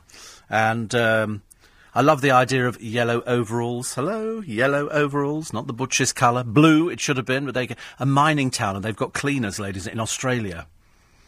Getting camper by the day over at that place. Really. I found an advert, actually, in one of the papers today. And just while we were listening to the news and the travel, I was sort of looking at this advert thinking, this is interesting. And they're advertising already. I know it's August, but you've got to book your Christmas parties. And this is one being held at Pontins on the Suffolk coast, a place called Pakefield. It's a self-drive holiday. I don't quite know what that means. Apart from that, you obviously drive into it. And it's a cool weekend, 14th of November. This is a Christmas party in November. And they've got original it's near Lowestoft in Suffolk. That's nice, isn't it? They've got marmalade. This will appeal to Noreen. Appeal to her. The Dakotas and the new Amen Corner. And there's a private party, and you get 3 free drinks every night. And you get bed and breakfast, and 3 dinners as well, and upgrades are available. But the interesting thing is, they've also got a Super 70s party with Alvin Stardust. We were only talking about him the other day, and tributes to Rod Stewart and Frankie Valli. But what does it say here? Over 40s only. Isn't that interesting? Over 40s only. So obviously they're trying to keep the kid element out of it, and so they say over 40s. I mean, it sounds much better, but you don't. It's like saying, over 60s only. You don't really want to sort of go to a place like that. I'd want to go to a place where there were sort of younger people to make it not look as though we were all terribly, terribly old. Somebody else has said, this is Bill, the pictures of Skegness I sent you were taken on my phone about 10 days ago on my day trip. They weren't airbrushed, he says. I'm not technically savvy. I went to Sheffield once. Only the once. It's where they make knives and forks, isn't it, in Sheffield? I remember going to a garage and I was trying to find a hotel. So I pull in the car, and obviously in Sheffield they don't see many cars like mine. And so I pulled in, and I said to the bloke in the garage, I'm looking for so-and-so, so-and-so. He said, yeah, I can tell you where that is. He said, it'll cost you £1. So I had to give him £1, which went into a charity box before he'd give me directions as to where I was going. Actually, on reflection, I thought it was quite good value, and I thought, well, at least it went to charity, and he didn't actually put the money into his pocket. Enjoyable weekend, says Gary, at the National Relays Triathlon Championship. My club, Hillingdon Triathletes, had the over-50s ladies win gold, and our male over-50s A team won bronze. I was in the B team. We did great, but just outside the medals. This evening, I'm doing your favourite activity, a night swim at Thorpe Lake. He does these in lakes where they've got reeds and fish come up and touch you, and horror. Conger eels come up and drag you under the water. It's vile, absolutely vile. It starts at 8 p.m. until 10 p.m, so it's pitch dark out there. Absolutely pitch dark. And he said they've got a jacuzzi as well. Should be a different experience swimming in the dark with glow sticks. Oh, you wouldn't get me out there for love nor money. So they climb into it. It's all muddy and dirty and you climb in and you you swim across there. It's icky. Not nice. I mean, they have Canada geese, and the mess they make everywhere. And you pad through that in your feet, and then you get into the water, and you're swimming in dirty lakes with huge crocodiles and alligators that come up from underneath and just grab you, and they lose people all the time. And then they sort of take you under the water, and you go to another kingdom, and it's just terrible. That's why. And also, then reeds touch you, Eels as well, or even just fish full stop. If anything touched me, I would be screaming out loud. I would be like a banshee, I'm afraid. I don't like that kind of thing at all. I don't know why you do it. You're mad. Absolutely stark, staring mad, I'm afraid. Siobhan says, I don't know. I know I don't listen all the time. Bit late with my son to look after, but you make me laugh. Okay, fine. Medication, maybe? Something like that. And Classic Rift, Stairway to Heaven, Lola, Long Way Home by Supertramp. So many, says Ray. Tony says, I did a marathon in Slough once, 4 times around a reservoir kind of thing. Yes.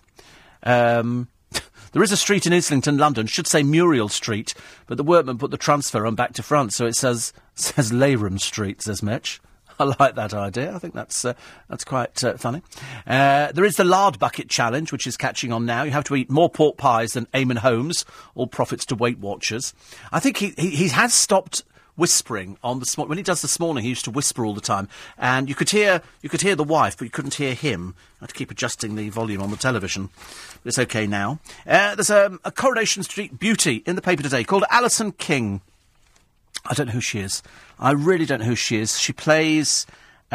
she's Carla Barlow. Oh, OK. She's asked bosses for security after it emerged a deranged woman is stalking her. This oddball confronted her during a public appearance, frantically shoving at the star a sheaf of papers covered with scribblings and bizarre ramblings. Alison was so shaken that she made her excuses and fled the event immediately. And somebody said this woman is a regular at the show studios and often waits by the gate. She seems obsessed with Alison. But you do get that, don't you? I mean, I quite understand how people become obsessed with people on the television because they believe that they're real. I should imagine most of the people on the Jeremy Kyle show, they probably believe that Emmerdale is a real place and there is a pub called the Woolpack and you can go and have a drink there. I think that's what they think. And then they've had various other people, because a lot of trolls will stalk people on the television. David Watson, who's 74, was convicted in May of superimposing Jenny McAlpine and Kim Marsh's heads on nude snaps sent to their homes. Helen Flanagan fled a hotel room in 2011, fearing an intruder was under her bed, but then she's barking mad, isn't she, all the way through. Somebody's done a thing about her. She's in Casualty or something like that. Somebody said because she's troweled her makeup on and she's got a lot of cleavage showing, it obviously detracts from the fact she can't act for toffee. But that's the best she's going to get at the moment. And then... in 2000, Kevin Sedgwick, a convicted child sex offender, was told by a judge to keep away from Tracy Shaw after he admitted harassing her over 5 years. 5 years. Dreadful, isn't it, really? You have to mention these people and their names because... And now you've got somebody else in the programme. Phew, dear. Alan says, I spent a week in Burma in Slough one day. Zach says, do you think that Rav Wilding's wooden presenting is because he used to be a wooden top? He used to be a policeman, didn't he? I don't like him. There's something about Rav Wilding I really don't like. 84850 steve@lbc.co.uk. Khalid and Mecca going off to Wales delivering beds. You think by now they'd be a little bit bored with that, but apparently not. Stephen Addiscombe says, will we be seeing you do the Ice Bucket Challenge anytime soon? No, you won't. Certainly not intentionally. No, and it's ridiculous. I mean, it's absolutely ridiculous. I know it's supposed to raise money for charity, but it doesn't appeal to me in the slightest. Why would you want to stand there, you know, in your scanties, while somebody pours cold water? What's the point of that? I had that when the boiler broke a short while ago. I don't want to go through it again, thank you very much indeed. Other stories in the papers for today. This Ebola, the British hero, has said here, I will beat Ebola in 2 weeks and be back in Africa. He wanted to go out there. He wanted to go out and he wanted to do his bit, and he's totally convinced that he's going to be all right and he'll go back out there again. And, you know, to be quite honest, I think he's probably right. Paul Gascoigne spent 3 weeks on a gin bender before being rushed to hospital. As I said before, I couldn't really care less. I'm sorry, it's come to this now. A man who doesn't want to help himself. His friends have helped him. They've raised money. They've paid for him to go into rehab. They've paid for this. They've paid for that. It's done no good at all. Wants to drink himself to death. Then so be it. I don't really think the NHS should waste its time. I know that they will, but I don't think they will. And here's Kenny Sampson, slumped on a bench with a bottle of wine after falling off the wagon. The ex-Arsenal defender crashed out on the grounds to sleep it off in Orpington after admitting I'm as drunk as a skunk. He said he wanted to go back to rehab. They all say that, don't they? The moment they're actually seen by somebody, they go, I'll go to rehab. And you go, well, you've been into rehab before. He said it's a problem that I've had, like Gaza and George Best. Well, George Best is dead. So, you know, unless Gaza wants to head the same way, he needs to seek help. But he's got no money. So, do people have to fork out for him yet again? Do we have to fork out under the NHS? I don't know where we go with him.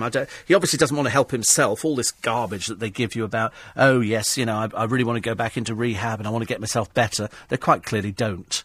They feel much happier when they've got a bottle of booze, and Gaza has had a lot of booze with him for ages and ages, and he's had this 3-week bender, kicked out of the flat. Dave says, ironically, most police officers don't like Rav Wilding. Full of himself and arrogant. Well, I don't have a problem with that. I just don't think he's any good. He started off on that programme on the BBC with Nick Owen or something? I think it's Nick Owen. And then all of a sudden he decided he quite liked the limelight, but he's a bit naff, I'm afraid. And that's all it is. Andy from Portsmouth, he says, where it's pouring down, says, I've noticed an American phrase creeping into our terminology, back in the day. Do you know what I don't like? Upcoming. I hate the word upcoming. They say in the upcoming Notting Hill Carnival or the upcoming film. I thought it was forthcoming. I don't like upcoming at all. It's a horrible Americanism. It's like when you go into a coffee shop, you go, they say, can I help you? Well, actually, they don't go, can I help you? And you go, can I get... And then you go into your sort of, can I get a latte? Can I get? Whatever happened to, could I have?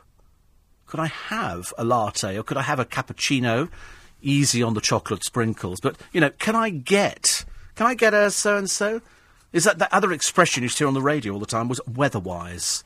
They used to say weather-wise. I never knew what it meant, weather-wise. They, you know, DJs would say, it's a big 5:45, and here come the Beatles. Weather-wise today, it's going to be about 13 degrees, and absolutely tipping it down. You know, and you think, I don't know what you're talking about half the time. We've all done it. We've all done it and all been there, haven't we? 84850 steve@lbc.co.uk. I'll try and hit the time check, actually, on time today, because it's Tuesday, you're all back to work, and it's not so great. Still to come, Lauren Goodger's mother has now droned on to anybody who can be remotely bothered with her boring daughter, because in the Big Brother house, they don't mention her at all now. She's all but vanished into the woodwork. She's so dull, she's so boring, and she's got absolutely nothing to say for herself. I've never met anybody who is so dull on a programme. I'm not interested in the body issues. It's just the fact she's boring. Small wonder she's single. 5:45. Morning, everybody. It's nice to have your company. Apparently, Skegness is a favourite resort for people in the East Midlands, says Tony in York, which is one of my favourite places. 84850 steve@lbc.co.uk. It's Tuesday morning. Yes, you've had the bank holiday. That was it. That was it. Nothing to do. You couldn't. I mean, the only thing you could ever do is sit there, parked up on the seaside with the windscreen wipers on, and that would be the best, wouldn't it? Make your sandwiches in the morning and sit there staring out to sea, and it was just boring. I'm afraid, very boring. Much better to stay in and watch a good old film. Slade in Chelsea. When I say Slade in Chelsea, audience figures halved. Apparently, they did get. For last week's show, 720,000, 350,000 regular viewers enjoyed the bank holiday weekend instead. So in other words, watching rain coming down was more appealing than watching these numbskulls who are over in America, like poor Spencer Matthews. What a boring man he is. I had no idea how dull he was. He was talking to Louise, because all they talk about is who they've been out with, who they want to go out with, and Louise appears to have done the rounds exactly the same way as I was watching an old The Only Way is Essex. And it was where Joey Essex was in the programme, so it must have been ages ago. And I think he'd been out with Sam Fahirs. I think they probably held hands or something, an air kiss, that was about it. And she'd been off with somebody else. It turns out she's done the rounds in Essex. There's not many people she doesn't seem to have been out with in the past, which is a little bit of a worry. And so over in the Big Brother house, which has got sort of another bunch of non-entities in it, you've got Lauren Goodger. So Lauren Goodger gets coverage when she goes into the house, mainly because there is no work on the horizon for Lauren Goodger. She's had her day, and the reason is she's boring. And there's nothing worse. You know, if she had half a brain cell or half a personality, there might be something interesting going on, but she's got nothing going on at all. She contributes nothing to any conversation. She's got nothing to talk about. She's learnt nothing. She's a bit childlike, I'm afraid. But now her mother has been interviewed by OK magazine. God knows why. I mean, who's interested in her mother? And so she says, it's all my fault that Lauren's got body issues. Really? Does that account for the fact she can't find a boyfriend and she's boring? Is that your fault as well? So apparently she's had a boob job, she's had a nose job, she's had collagen into her lips, since they say she found fame. She didn't find fame at all. There's no fame. She's just somebody who's been on television a few times. There's no fame. Perhaps Lauren Goodger's mother is as daft as she is. And she says Lauren's insecurities stem from when she went to live with her dad at the age of 4. Really? That's what you think it is, do you? You're an expert on this, are you? I was depressed. I didn't get help and I rejected Lauren. Asked if Lauren has ruined her looks. Cheryl said she was so pretty. I'm not against her having her nose done, but I don't like the big lips. I wish she'd stop. She said people think she's self-obsessed and she loves herself, but she doesn't. Well, tell her to stop saying it then. Except, you know, you're either very stupid as a mother, or you're so dim that you've had to go into a magazine to tell us something that we know more of. So far in the show, she's flirted with everybody. I mean, it's a bit sad, isn't it? Because she's boring.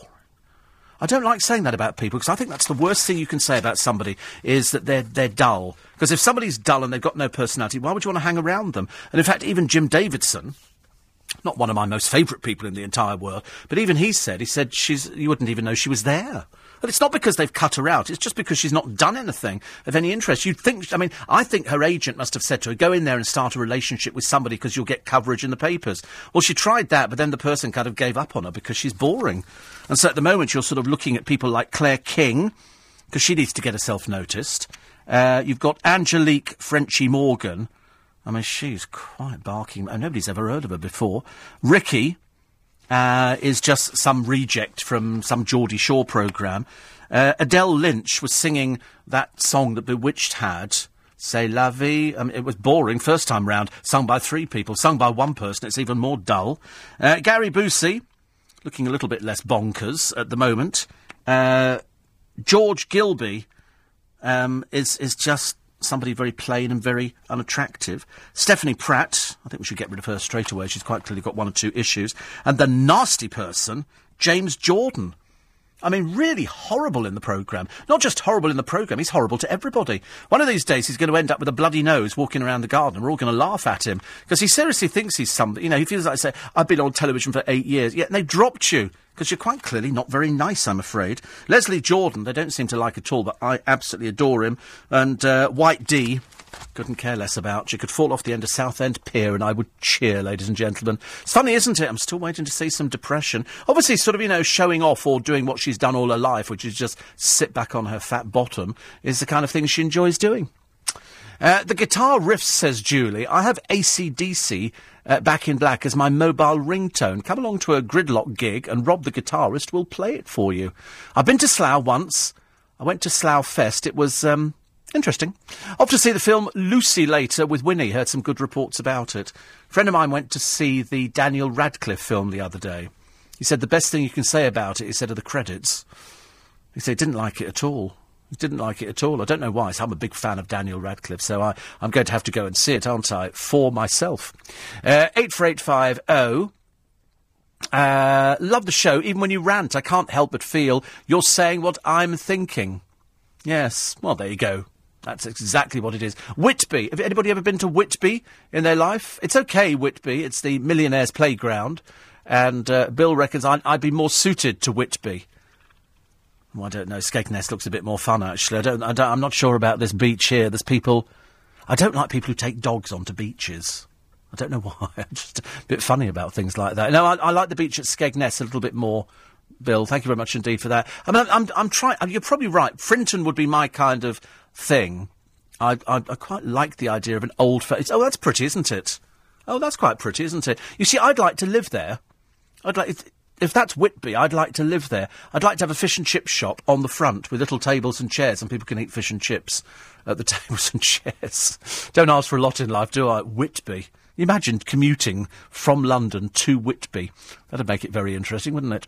84850 steve@lbc.co.uk. Since you've mentioned Whole Lot of Love by Led Zeppelin, I cannot get it out of my mind. Straight to YouTube when I get home. Dum-dum-dum-dum.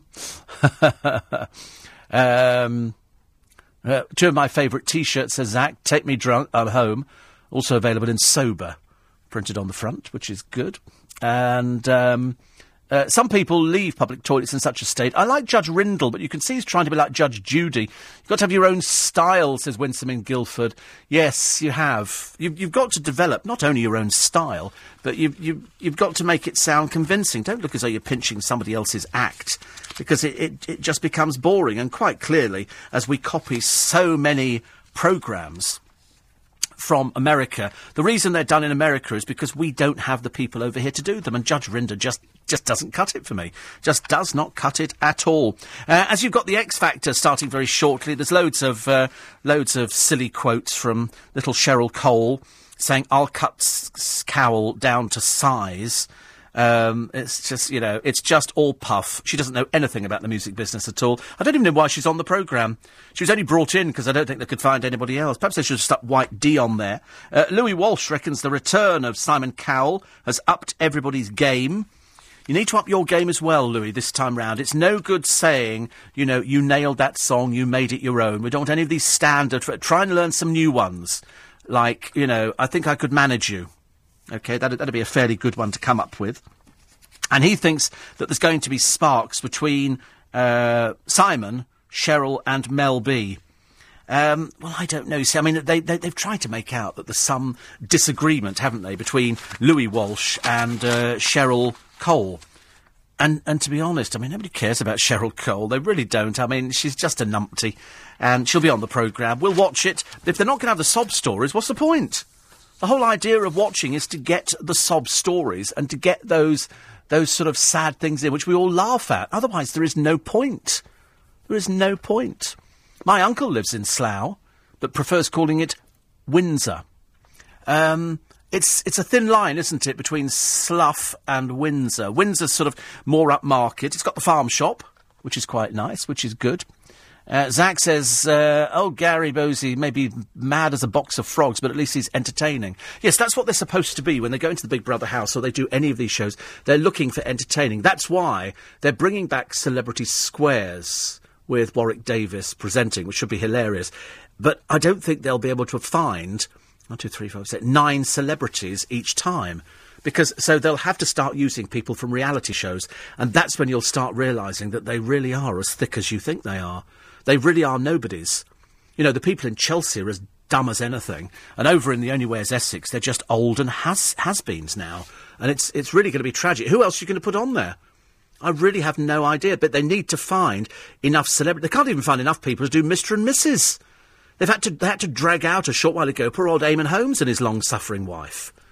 Eamon Holmes, I mean, is there any programme he's not... Has he been on Newsnight recently? Have they ever invited... No, because he's low rent, isn't he? He's sort of Z-list, so they're not going to put him on Newsnight. But, so he does all these other programmes where he's sort of light-end. And at times he's very good, don't get me wrong. I was the biggest fan of Eamon Holmes for ages, and then he started taking himself a bit too seriously. And once they start doing that, I think John Holmes made a joke about him once, about him eating the furniture, and Eamon became all protective. You know, you've only got to look at him to realise how fat he is. You know, if you want to sit there on television looking like you've eaten all the pies, every time they do a cooking spot on This Morning, I think they're, don't eat it. They'll take the mickey out of you. But each and every time, he can't resist it. So, tax discs on cars. I said at the beginning of the programme, I give you fair warning, ladies and gentlemen. In 6 weeks' time, the 1st of October, I think it's going to be, tax discs as you know them will end. No more bits of paper to stick on the windscreen. You'll do it online. The woman with the fear of flying still stranded in Tunisia. Well, she was up until the other day when they managed to get her home again. Makes you wonder how she got out there in the first place. What's your Lego? It's appearing on the black market. People pinch Lego. The great bank holiday washout for so many people. And the tributes pour in to dear, dear Dickie Attenborough. All of that and more on LBC This Morning with Steve Allen. Morning, everybody. Tuesday morning, you've had your bank holiday, and there's no more, actually. I was hoping the other day we were trying to start a campaign on the programme to give us an extra one. We thought about November the 5th or October, so anything just to give us an extra day before Christmas, because your next one is Christmas. Seems ages, doesn't it, really?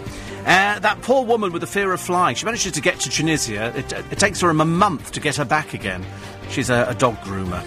Don't have a lot of time for dog groomers. The cancer conquerors, survival rates better than ever, they say. Dynamo, grateful to bullies. He says if it wasn't without the bullies, he wouldn't be the person that he is today. And I've maintained everything. Bearing in mind, he does have a new series to promote. And he's done the bullying story before, because I maintain everybody was bullied at school. Doesn't matter who you were. You know, because people always come out now, and if somebody is a celebrity, in inverted commas, they always sort of say to them, you know, have you got any stories that we can sort of try and latch on to something? And they go, I don't know, I was fat as a teenager. Yeah, that's okay. That's not so great. We could do that. Were you bulimic? No. So they always look for something, because just being a normal person at school, or being a normal person on a reality show is of no interest to anybody. They're looking for people who've got some sort of an edge. So you'll probably find that out of Celebrity Big Brother, you know, they'll be voting Lauren Goodger out because she's dull.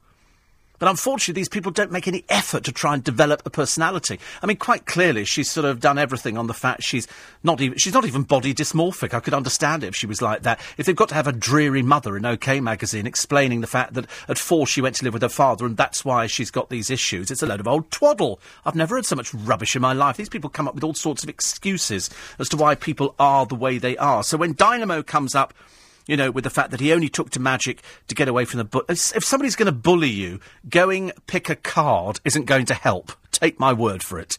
Everybody, I think, was bullied at school because you're either too tall, too short, too fat, too thin, too specky four eyes, too ears sticking out, too freckly. It doesn't matter. You know, everybody was picked on for some reason. That's why the fat kids always bought sweets for everybody else, because they got bullied because they were fat. So Dynamo got bullied. He's done the bullying story before. Everybody was bullied. I think you find Sarah Harding was bullied at school. And so I maintain that most people at some point were bullied, either by a teacher or by other people in a class above you or by people in your class. And that's the way it is. That's how you get through school. But learning a card trick, I'm afraid, does not stop the bullies. You can imagine if you're sitting there and somebody's about to sort of, hit you or do something else, you go, think of a card. 7 of spades. Brilliant. Absolutely wonderful. 84850 steve@lbc.co.uk. Whitby is not a millionaire's playground. It's full of goths because of Bram Stoker. Actually, do you find that we looking at the pictures of Whitby? Beth likes the pictures of Whitby. She thinks it looks lovely. But there again, she's not been any further than the end of this road. She's not allowed to go any further than that. It says so in the ASBO. And, but she's never been to Whitby. But you look at a picture of someone, you think, that looks like a pretty little thing. It is, I know that places are changing, because I looked at a programme on the telly the other day, and it was in one of the national parks. And I can't remember where it was, and it was obviously one of these fly-on-the-wall documentaries, and they're having problems with off-roaders, kids on trail bikes, and also not kids, some of them were adults. And they were sort of going there and ruining it, and the locals were saying it's dangerous. And you say, that unfortunately, that's just the changing face. Nobody's got any respect for anything nowadays. People just don't care, do they? About, here is the Pennine Way and the walks and everything. It's lovely when you see it on the television. See it the rest of the time when it's miserable and wet and horrible and the trail bikes are up there and the 4x4s and that kind of stuff. People just don't care. People don't care about other people's property. Didn't they go and invade somebody's private beach the other day? There was a piece on the television about invading a private beach, which I thought was a little bit disappointing. Ramblers, we demand the right to ramble. So off they go with their anoraks and all the rest of it. Kenny Sampson's fallen off the wagon again. There's a picture of him in the papers today. He was sitting drunk on a bench. And there's nothing else you can do about it, I'm afraid. 84850. You're not allowed to put cuddly toys on the front of a dust cart against company policies. It defaces the lorry. Plus, if it falls off, it could cause an accident. Don't be so silly, it won't cause... It's a teddy bear. It's a teddy bear. They can't cause accidents. If it falls off the front, you just run over it and you leave it in the road. It's like saying pigeons cause accidents. Some of them do, but if I can manage to get them under the wheels of the car, I do feel as I've achieved something in town. Sometimes I wish my car had a little seed dispenser at the front. So you sit at traffic lights and it dispenses seed, and then the pigeon goes straight over it, like that. The mess they cause in London. The amount of money that we've just had the pavements done in Twickenham. They've just spent, something upwards of £4 million bringing in Chinese stone or something. Anyway, whatever it is, they're filthy dirty already. And outside one of the charity shops, can't remember which one it is, the pigeons are above it. The pavement is absolutely disgusting with pigeon droppings, and they should really clear them all up. They should really get rid of it all. I think pigeons serve no useful... I can't think of any useful purpose that pigeons serve. Honeybees are quite nice. Wasps don't serve any purpose either. But what in goodness so's name do pigeons serve? Nothing. The only good pigeon is under a bit of short crust pastry, which is quite nice. Sorry to pigeon lovers everywhere, of which there's probably one of you this morning. What's the UK's top tourist attraction for foreign visitors? What do they want to see when they come here? Apart from the patently obvious, they want to see Buckingham Palace. They will happily stand there outside Buckingham Palace. They will watch the changing of the guard, which I think takes place every day. They want to go to Highclere Castle in Berkshire, setting for Downton Abbey. They want to go to Chatsworth. And I tell you where else they want to go, and there's queues for it every day, and I didn't believe it till I actually went down there. They want to know about platform 9 3/4 at the station. And at the station, they've got a shopping trolley, half of which is in the wall. So you have your picture taken with it. You have to pay for it. And you can go and you jump up in the air, holding onto the shopping trolley, it's only half a shopping trolley. And they take your picture, and that's your 9 3/4. So it makes it look as though you're going through the wall. And that's where Hogwarts departs from. Well, it doesn't, but it's just there. So they've got half cases and half a bird cage. It's quite clever. And there's a little Harry Potter shop there, and you can buy wands and everything else. It's amazing how people have taken off. People want to go... The Japanese love Beatrix Potter. They love Beatrix Potter. So they all toddle off to the Lake District. And since 2010, Japanese visitors have been asked for £5 to help conserve the Lake District, which is lovely. Morse, made in Oxford, makes people want to go to Oxford because it really is lovely. Also, the Argentinian tourists rate a night out in Newcastle as being the place they want to get. Oh, can't imagine why. The Poles can't wait to tour Welsh castles. And at the home of William Shakespeare, nearly all of the foreign visitors come from America. They cannot lap up enough of William Shakespeare. Since the 18th century, they've been going there. Devon, the Greek holidaymakers, go to the West Country because of their love of romantic novels and murder mysteries. And so new figures released show that more than 100,000 Germans travelled to Cornwall and Devon last year to see the sights made famous in the books by Agatha Christie.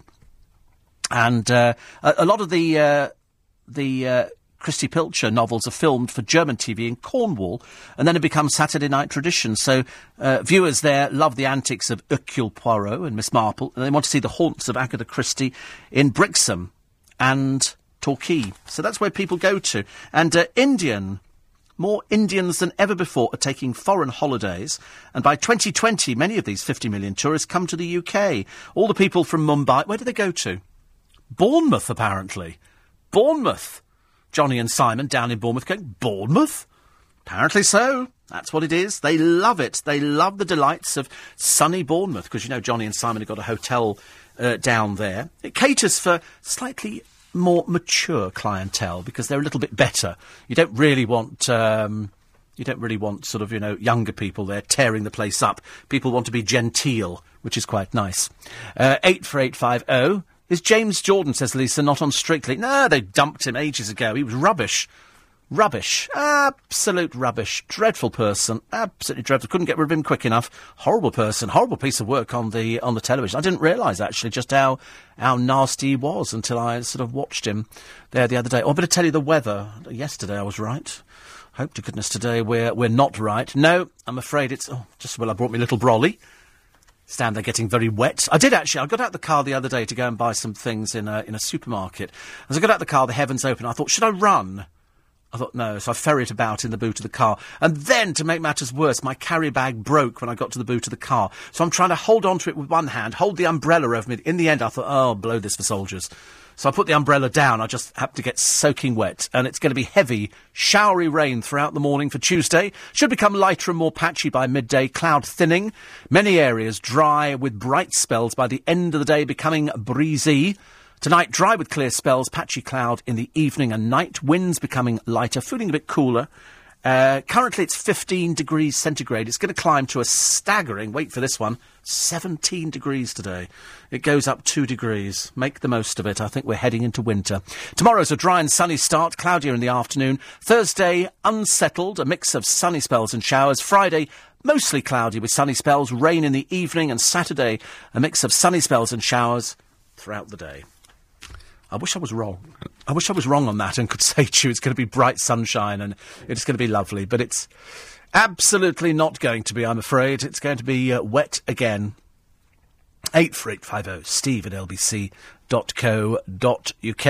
Another one here. This is further to annoying language changes. I wonder when it happened that if somebody is leaving a building and another person entering, it was always polite to allow the person leaving to go first. Now it seems the person entering pushes in. Oh, nobody does that anymore. What, you mean, what, going back to those old days, Jeannie, where people held the door open for people? Oh, nobody does that anymore. Good heavens, you go first. No, you go first. I saw somebody the other day, they were attempting to come out of a side turning, and none of the cars were letting them through. And every time a car doesn't let me through, I go, thank you, and I always wave. And then when I get into the car and I get sort of behind them, I always sort of smile at them, and so I know they're looking in the mirror, and I go, thank you very much, and then I say a rude word. It makes me feel so much better about things. But no, we don't have any manners anymore. Nobody holds doors open for people, do they? Nobody. 6:15. Steve Allen on LBC. Morning, everybody. 21 minutes past 6. So it was the cold, the wettest, the dankest bank holiday ever.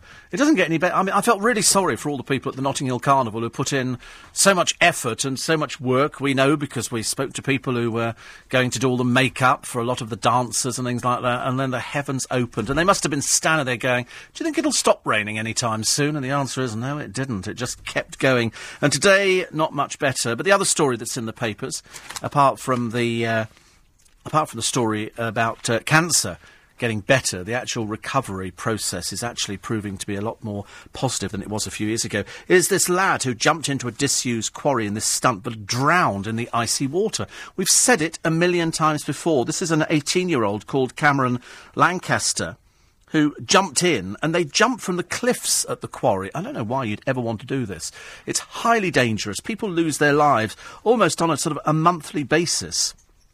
And he went in at about 5 o'clock on Sunday, and his body was then found at 9 p.m. by rescue workers. These places are in the middle of nowhere. The cliffs are fairly high.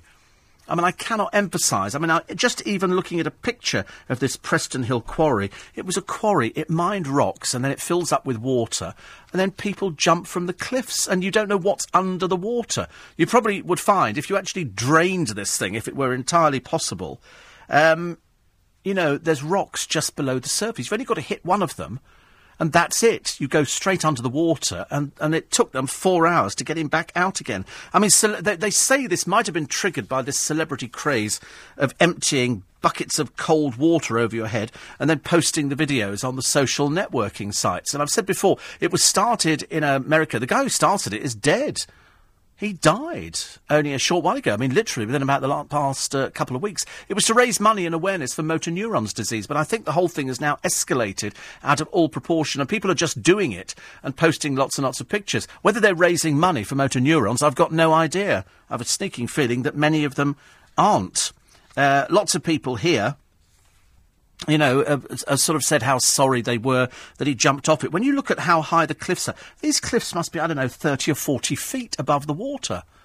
I wouldn't in a million years jump off anything like that. Well, I'm too scared of heights anyway. But there was another bank holiday tragedy as well at a quarry. A diver thought to be from Leicestershire drowned after getting into difficulties in a passage 1,000 feet underwater in North Wales, because you don't know what's under the water.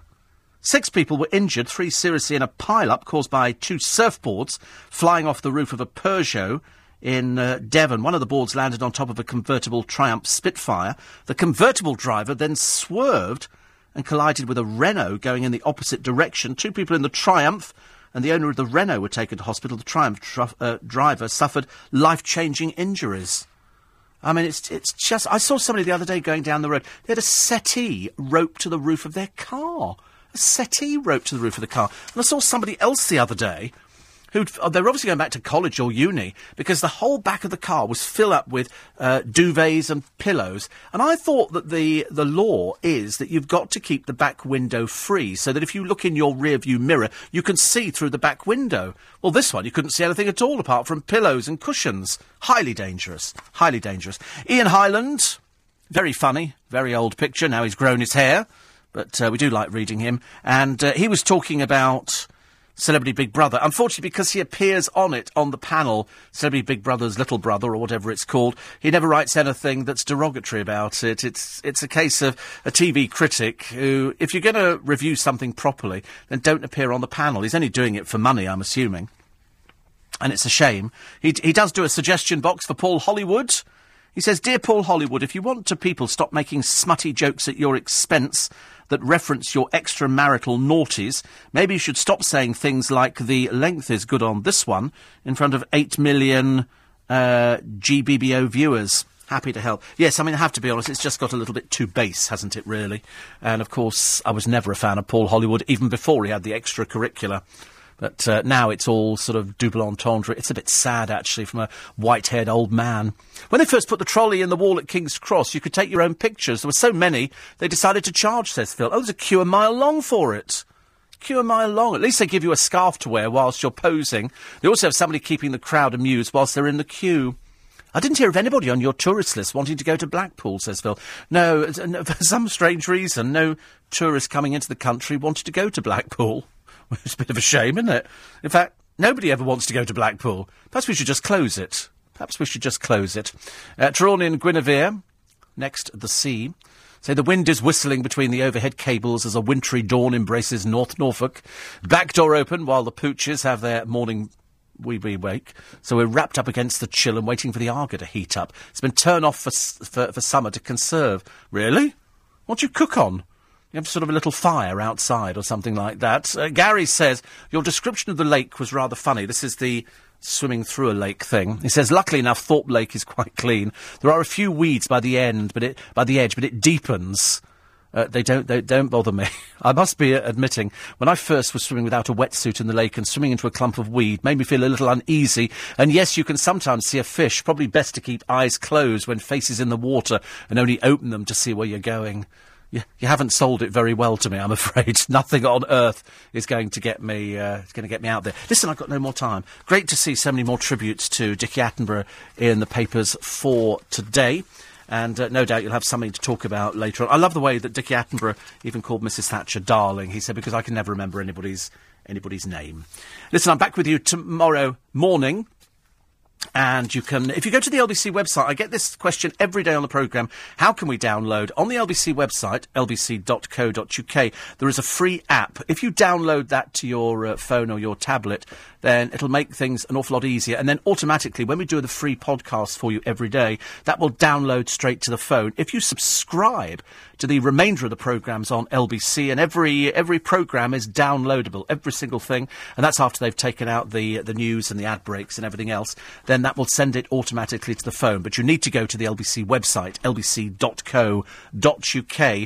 to get all the details about it. It's from about £2 a month, and that means you download and you get to keep it. But as a few of us have a free app every day, and this morning we will have a free app, because after the eye debacle of the last week or so, we haven't had a free app for about 3 days. So it will be back on today, you'll be delighted to know.